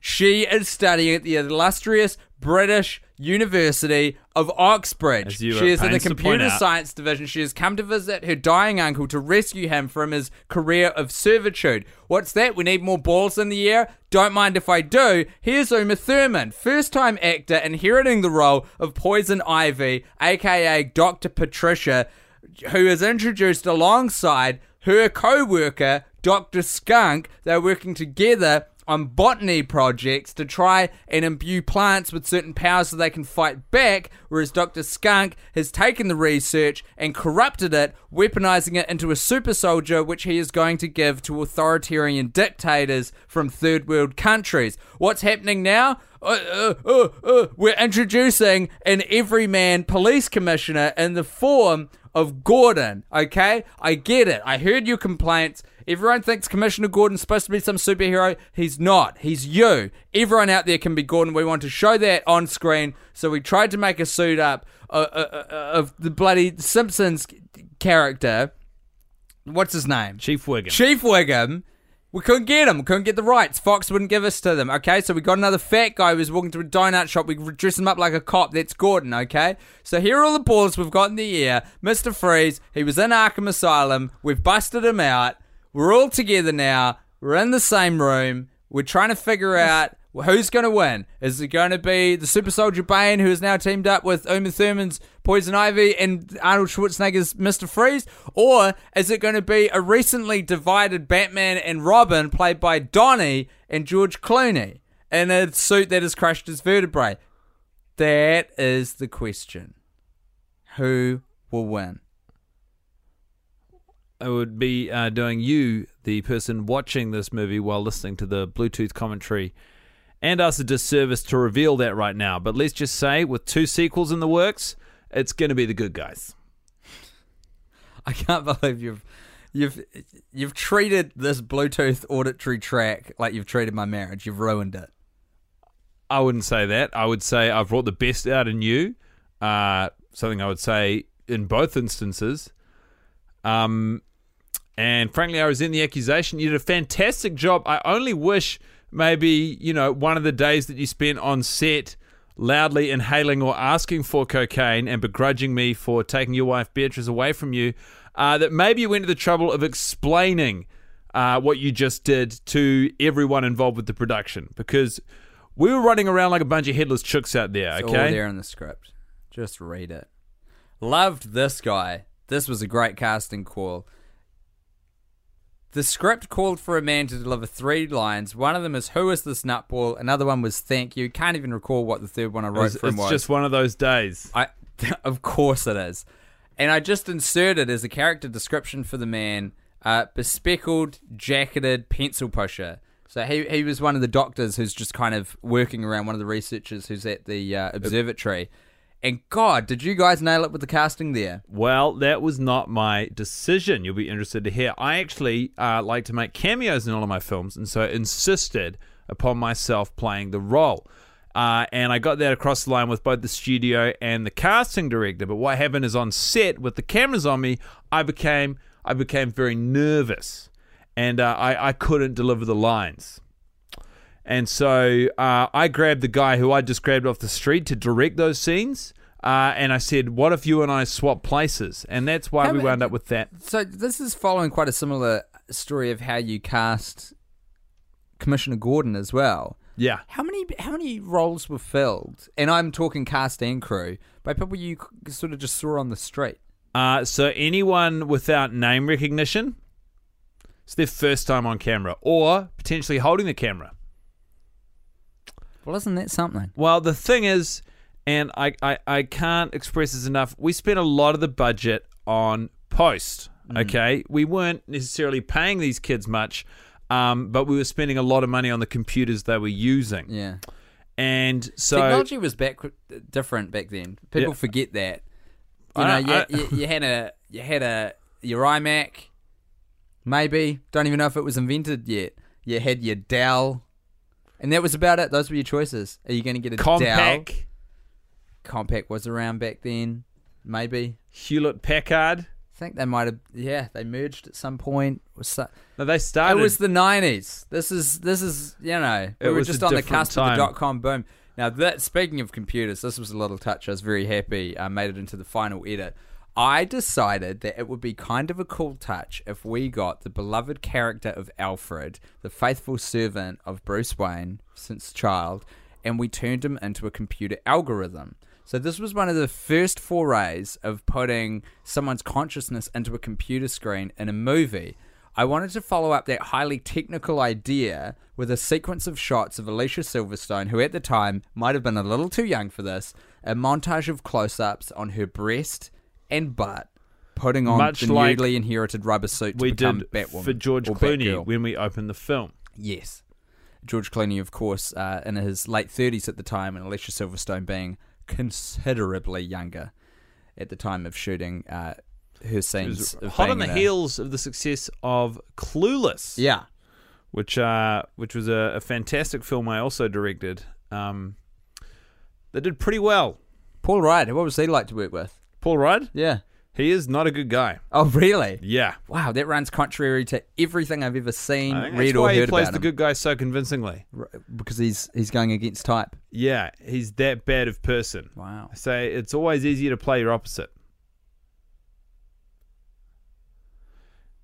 What I was trying to put in the script here was for Poison Ivy to emerge from, and I specifically spelled this out, a vagina-like bud.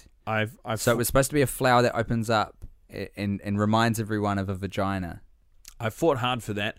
I fought hard to put her inside of a gigantic prosthetic latex vagina itself, and you'd see Robin walk into and have the scene play out in there. And we shot that before we got approval. It tested poorly with an audience, and even worse with the studio execs, and we eventually had to reshoot the scene. And everything you're seeing here, I'm sure you'll be surprised to hear, is on a new technology at the time called green screen. So this has mostly been done in post. We didn't actually get Uma Thurman or Donnie on set for this. This is all computer animated. This is CGI. CGI against the green screen. We all know how the movies work, folks. Yeah. I don't need to bore you with the details of exactly how you do that. The reason that we didn't use Donnie, we didn't use Uma because she'd already driven her price up to the point that we couldn't use it. This is the last scene we shot. The reason we didn't use Donnie is I was having a pretty intense personal battle with him at the time. He was suing me for everything I had for, I think it was professional negligence and psychological torture. And I told that little bitch he can take his court case and shove it up his tiny, puckered up arsehole because I'm not listening to a motherfucker who reminds me of Chris fucking Nolan. And that's all I took was just the first names. Any guy called Chris gets your goat, really boils your blood. No, I was pretty particular about it. I said Chris fucking Nolan. But I mean, if you encounter anyone called Chris, are they going to remind you of Chris Nolan? Not at all. Some of my best friends are called Chris. So you wouldn't call yourself a Chrisist? Certainly not, no. Unless, of course... Now, I'm sorry to interrupt that thought, but I was particularly proud of that pun that we threw Alicia Silverstone's way. You're about to become compost. What people might not be able to appreciate is compost is a gardening term whereby you might know it as mulch. You kind of get the clippings and the things that you're going to throw away, debris, branches, leaves, that sort of stuff, grass. You put it all in one spot, and then you put it in kind of a container, and the worms take care of the rest. So it was sort of a clever little double entendre. I believe I'm saying always said that right. If you have to explain it in that much detail, it's probably not a very good pun. I was specifically proud of this scene as a New Zealand director, and specifically proud of this scene because in it, our film passed the Bechdel test, which a lot of people said we couldn't do. And to those people, namely Christopher fucking Nolan, I say, why don't you get a fucking grip, you little bitch? Guess what? I'm outside your house right now. Right now. Open the window. Let me in. I'm going to kill your cat and put it in your bed. I'm sorry. I'm very sorry. I don't know where that's coming from. Bechdel test, of course, is a test established to find out if there's two female characters in a film that have a conversation between each other without a man being there, and the subject of the conversation is not about a man. That's right. And at this point, bra-burning feminist came up with it, and it's been the bane of my existence as a screenwriter ever since. I'd just like to point out, not a minute and a half ago on screen, an interesting decision to get a piece of footage of Donnie falling down into the water. It's about 4 seconds long. Get that footage, play it forwards, and then get to the final frame, then play it in reverse, thus making the entire sequence 8 seconds as he comes up out of the water, and then we'll just rewind, and then it goes back down in the water, as if no one would ever notice. That was... Guess what? People noticed. Well, and I wish they hadn't, because that was a bet I'd made with the editor who said that people will notice, and I said they wouldn't. I wagered everything I had at the time, which was on the back of writing the stock success of LED lighting and dry ice, $2.3 billion. That billion with people, a B. Yeah, people wouldn't notice. And they, let me tell you, they certainly did. So money changed hands. It was only 1 week later that I was sued for defrauding the production by buying exclusively from companies that I had quite a large amount of stock in. Yeah, which, funnily enough, the prices were way inflated. I mean, you could have got vastly cheaper LEDs than dry ice had you shopped around a little bit, got a market rate, you know, but... I was doing so well, it really didn't make a difference to me at the time. Suffice it to say, that lost bet, and the court case that followed, I was really on my haunches when this movie came out. And that's why we're here doing the 20th anniversary Bluetooth special edition audio commentary. Hi, my name is Ivica Goldsman, the screenwriter for Batman and Robin. And as always, I am Joel Schumacher, well-regarded Hollywood director. Now, to create the effect of freezing an entire city, in this instance Gotham, what we did is a little something called on-production special effects. Just as an experiment, because we've been throwing a lot at our post guys, we bought several thousand miles of cellophane, and we got a bunch of people from around the place just who are on the street to wrap up different buildings, cars, and people. And that's why, you know, a lot of the special effects in these scenes stand out so specifically against the fantastic work in others, because... When you say stand out... Yeah. It's definitely cellophane. Like, what I'm looking at is cellophane in a lot of these shots. So, yeah, it's why they really jump out at you, because it is just cellophane. I'll tell you what. Let me tell you something. Could you? People out there listening to this Bluetooth audio commentary of Batman and Robin, you couldn't accuse Joel and I of not being ambitious. You couldn't accuse us of not trying a lot of stuff. Too many films I see today are made by people who don't want to throw a lot of ideas at you, and they don't want to execute a lot of different visual styles that don't mesh together, and they don't want to introduce a lot of conflicting story elements and what may on first watch appear to be wafer-thin narrative arcs of characters. Similarly, in terms of production, a lot of people will tell you you can't experiment with the form once you're in production. You can't have walk-on castings. You can't hire a perpetual school, a virtual school of 13-year-olds to do your special effects. You can't make up a storyline where a bunch of satellites are repurposed from being a magnification tool for you to be able to see into the sky to thaw out a city that has been frozen by a supervillain played by Arnold Schwarzenegger. People will tell you can't do things all the time. You know what you need to do? You need to not listen to those people. That's right. This movie, Batman and Robin, is a huge middle finger to both the Hollywood establishment and anyone who has ever leveled any criticism or sassum, if it comes from one of those burning bra liberal hippies, at Akiva or myself, Joel. This is the work of a lifetime, okay? We had some dark days on set, sure, but we had a lot of fun, didn't we? We had a whole lot of fun, especially when the cocaine was flipping around there. Well, Real shame we burned through that as quickly as we did.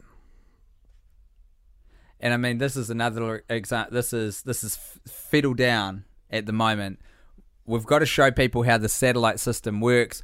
We've got to remind everyone that Alicia Silverstone's a computer hacker, and we've got to thaw out the city in 11 minutes. Once again, throwing that number around a lot. It's very obvious. We need to splash that on screen at all times. Need to warn people about the global financial crisis that's coming up. Now, of course, that's the the big keyboard moment that we were mentioning earlier.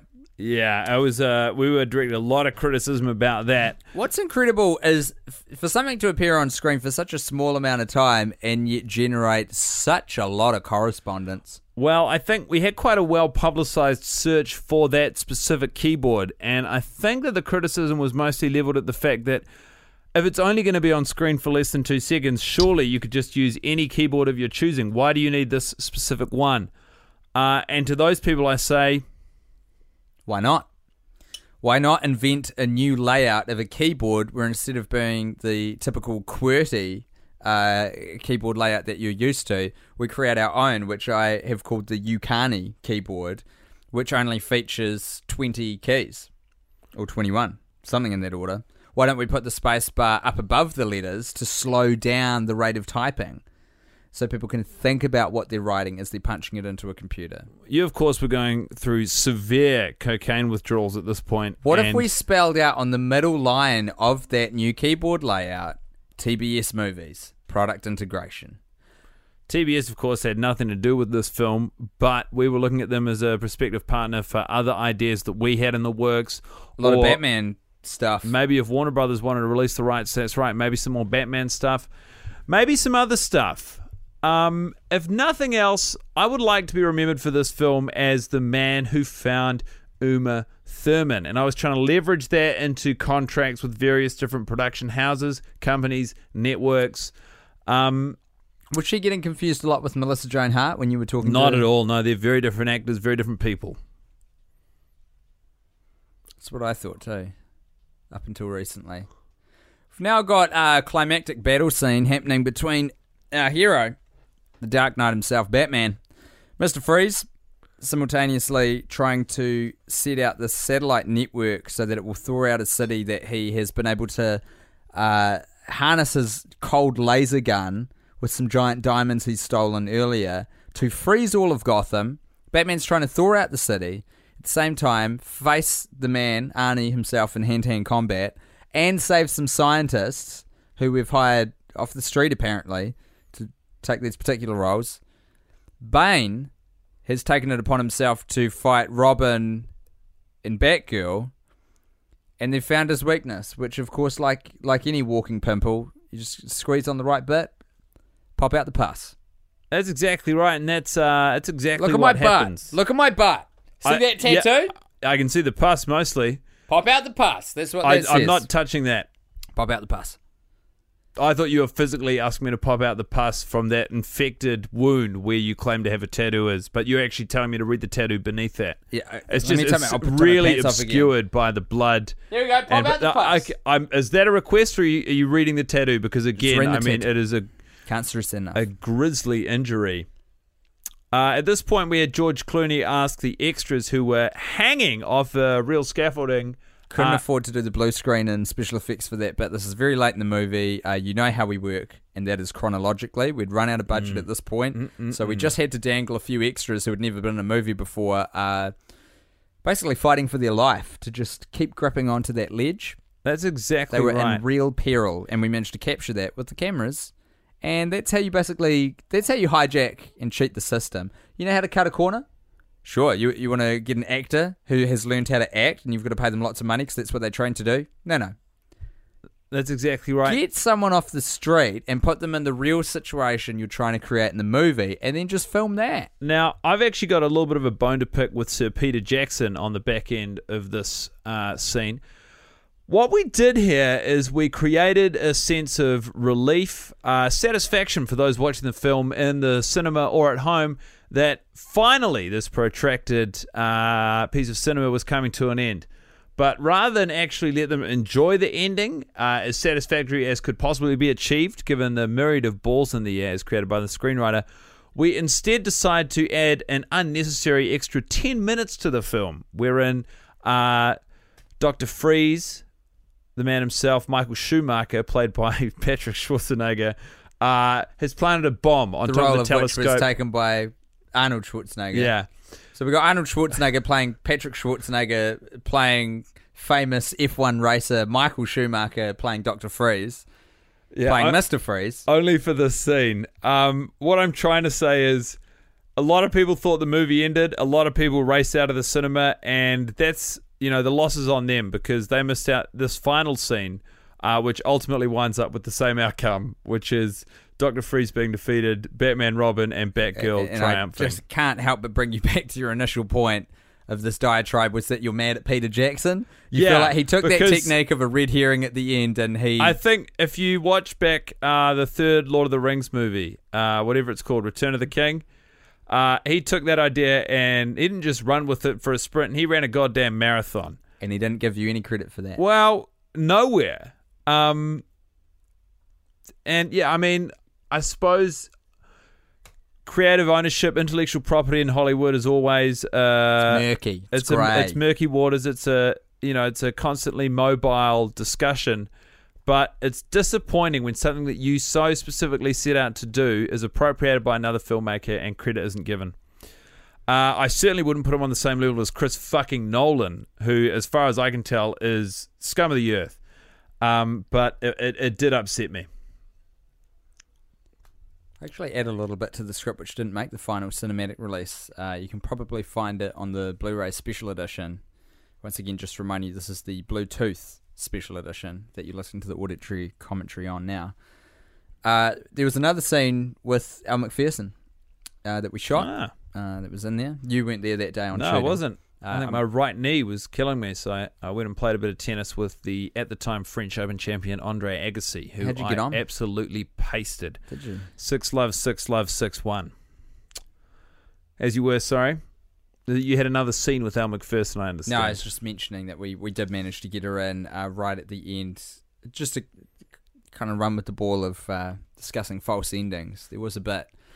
What you see in the cinema and on most of the DVD releases is the movie ending at a particular point. Just try to imagine that there is another scene which is 5 minutes long featuring Al McPherson, because that is the way that the screenwriter, myself, and intended it. I don't remember shooting it, but I do understand that some of that footage is available as a bonus feature on the Blu-ray. Much like, as I was saying earlier, there is that bonus footage of the Robin and Alfred scene. And if you do find that, which I recommend you don't, put on a poncho because things get pretty messy pretty quickly. So our heroes have done it. And you are my hero, Akiva, because you did work in the line, "It's a beautiful day." You told me it couldn't be done. You said, I'll bet you that you can't write a line that doesn't seem to fit in the film and have it become a number one U2 hit years from now. And I said, challenge accepted, buddy. So what I did is I gingerly peppered with ginger, that's a metaphor, little lines that I thought Bono might eventually adopt in the not too distant future to be smash hit singles by the band U2. People can remember as far back as the first scene with Alicia Silverstone. The third line she says, after mentioning her parents were killed in a car crash 5 years ago, is a mole digging in a hole, digging up my soul, excavation. And it really blended in pretty well. Seamlessly, you can say it. Yeah, I will say seamlessly. As you were noticing. Poring over that line, I, of course, was nursing a couple of sore knees and a couple of sore toes. Now, I've got to say, this scene that we're watching while right now... While on the tennis court with all-time Grand Slam record holder in women's tennis, Steffi Graf. We were playing on her preferred surface of grass, and I absolutely eviscerated her. This was 6-love, 6-1, if you're asking. Not the original scene I had intended for this. Batman was supposed to eviscerate his enemy for the film, Dr. Freeze. It was actually a bit of test weaponry that Alfred had come up with called the semen gun, but I'm not going to get into the mechanics of how it worked. But instead, due to some notes from the execs when they got the first draft of the script, they said, Batman doesn't kill people that's not part of the franchise. So I had to sort of rewrite this. To me, it's always stuck out as being a little troubling. He spares the life of Mr. Freeze, a man who moments ago was trying to kill everyone in Gotham and the world. But his heart was in the right place, and I don't mean that metaphorically. I mean physically. It was within his ribcage. It was within his ribcage, betwixt his lungs. Another steely romantic gaze between Donnie and Alicia Silverstone. A love relationship, a little love question mark that I did not put in the script. Yeah. That is something that they invented on set, and I was not happy about it when I watched the cinematic release of this film, and I said, there are a lot of love triangles in this movie, and Batgirl and Robin are not one of them. We got Alfred, we got Batman. We got Alfred, we got Batgirl. We've got Poison Ivy and everyone. That's it.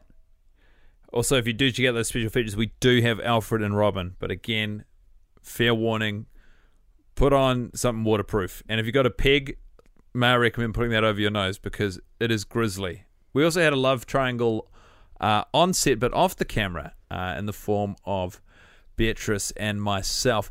I call it a love triangle because Beatrice... Because Martha Stewart, of course, was the third tier of that particular geometric shape eventually of we did form a new love triangle.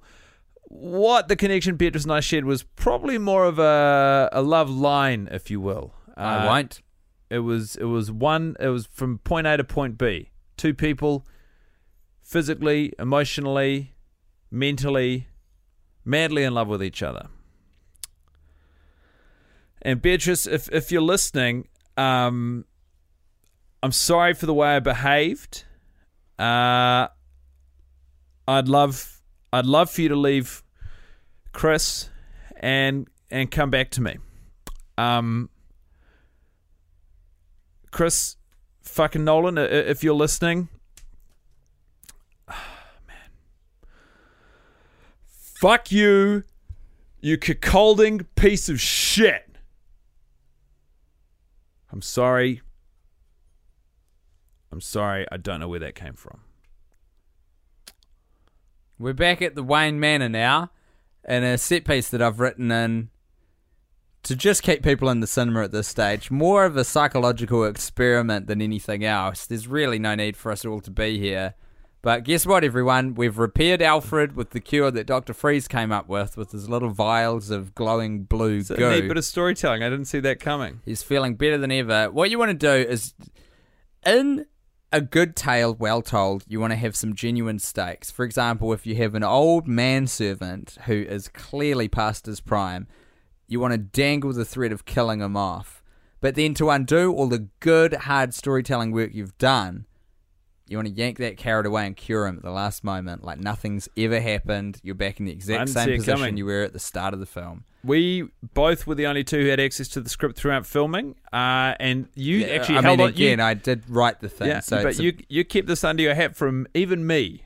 So directing this scene was a real challenge because none of the actors nor myself had seen what you'd written down, and you wouldn't let any of us. You just said, we'll keep doing it until they get it right.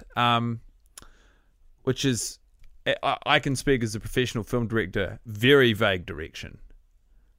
To have a very clear idea for what you want from a scene and not volunteer any of that information and just sort of essentially hold a crew and a cast who are all sick and tired of each other hostage until the actors get it exactly right as you imagine in your head and wrote down on the page. It's a challenging method, and one that I took to the next feature I directed. Which did pretty poorly. You want to mention what that movie was, or you'd rather not say on this particular Bluetooth Let's audio? just say it starts with the word pirates and ends of the Caribbean. Well, that's the movie, folks. Batman and Robin. Thank you for joining us for this Bluetooth special edition audio commentary. I have been Akiva Goldsman, screenwriter for this wonderful film. And I've been Joel Schumacher. Thank you so much for joining us. We hope you enjoyed it as much as we did reminiscing. Certainly stroll down memory lane fraught with tension. Akiva, with all due respect, would you like to get a beer? Let's do it. Goodbye, everybody.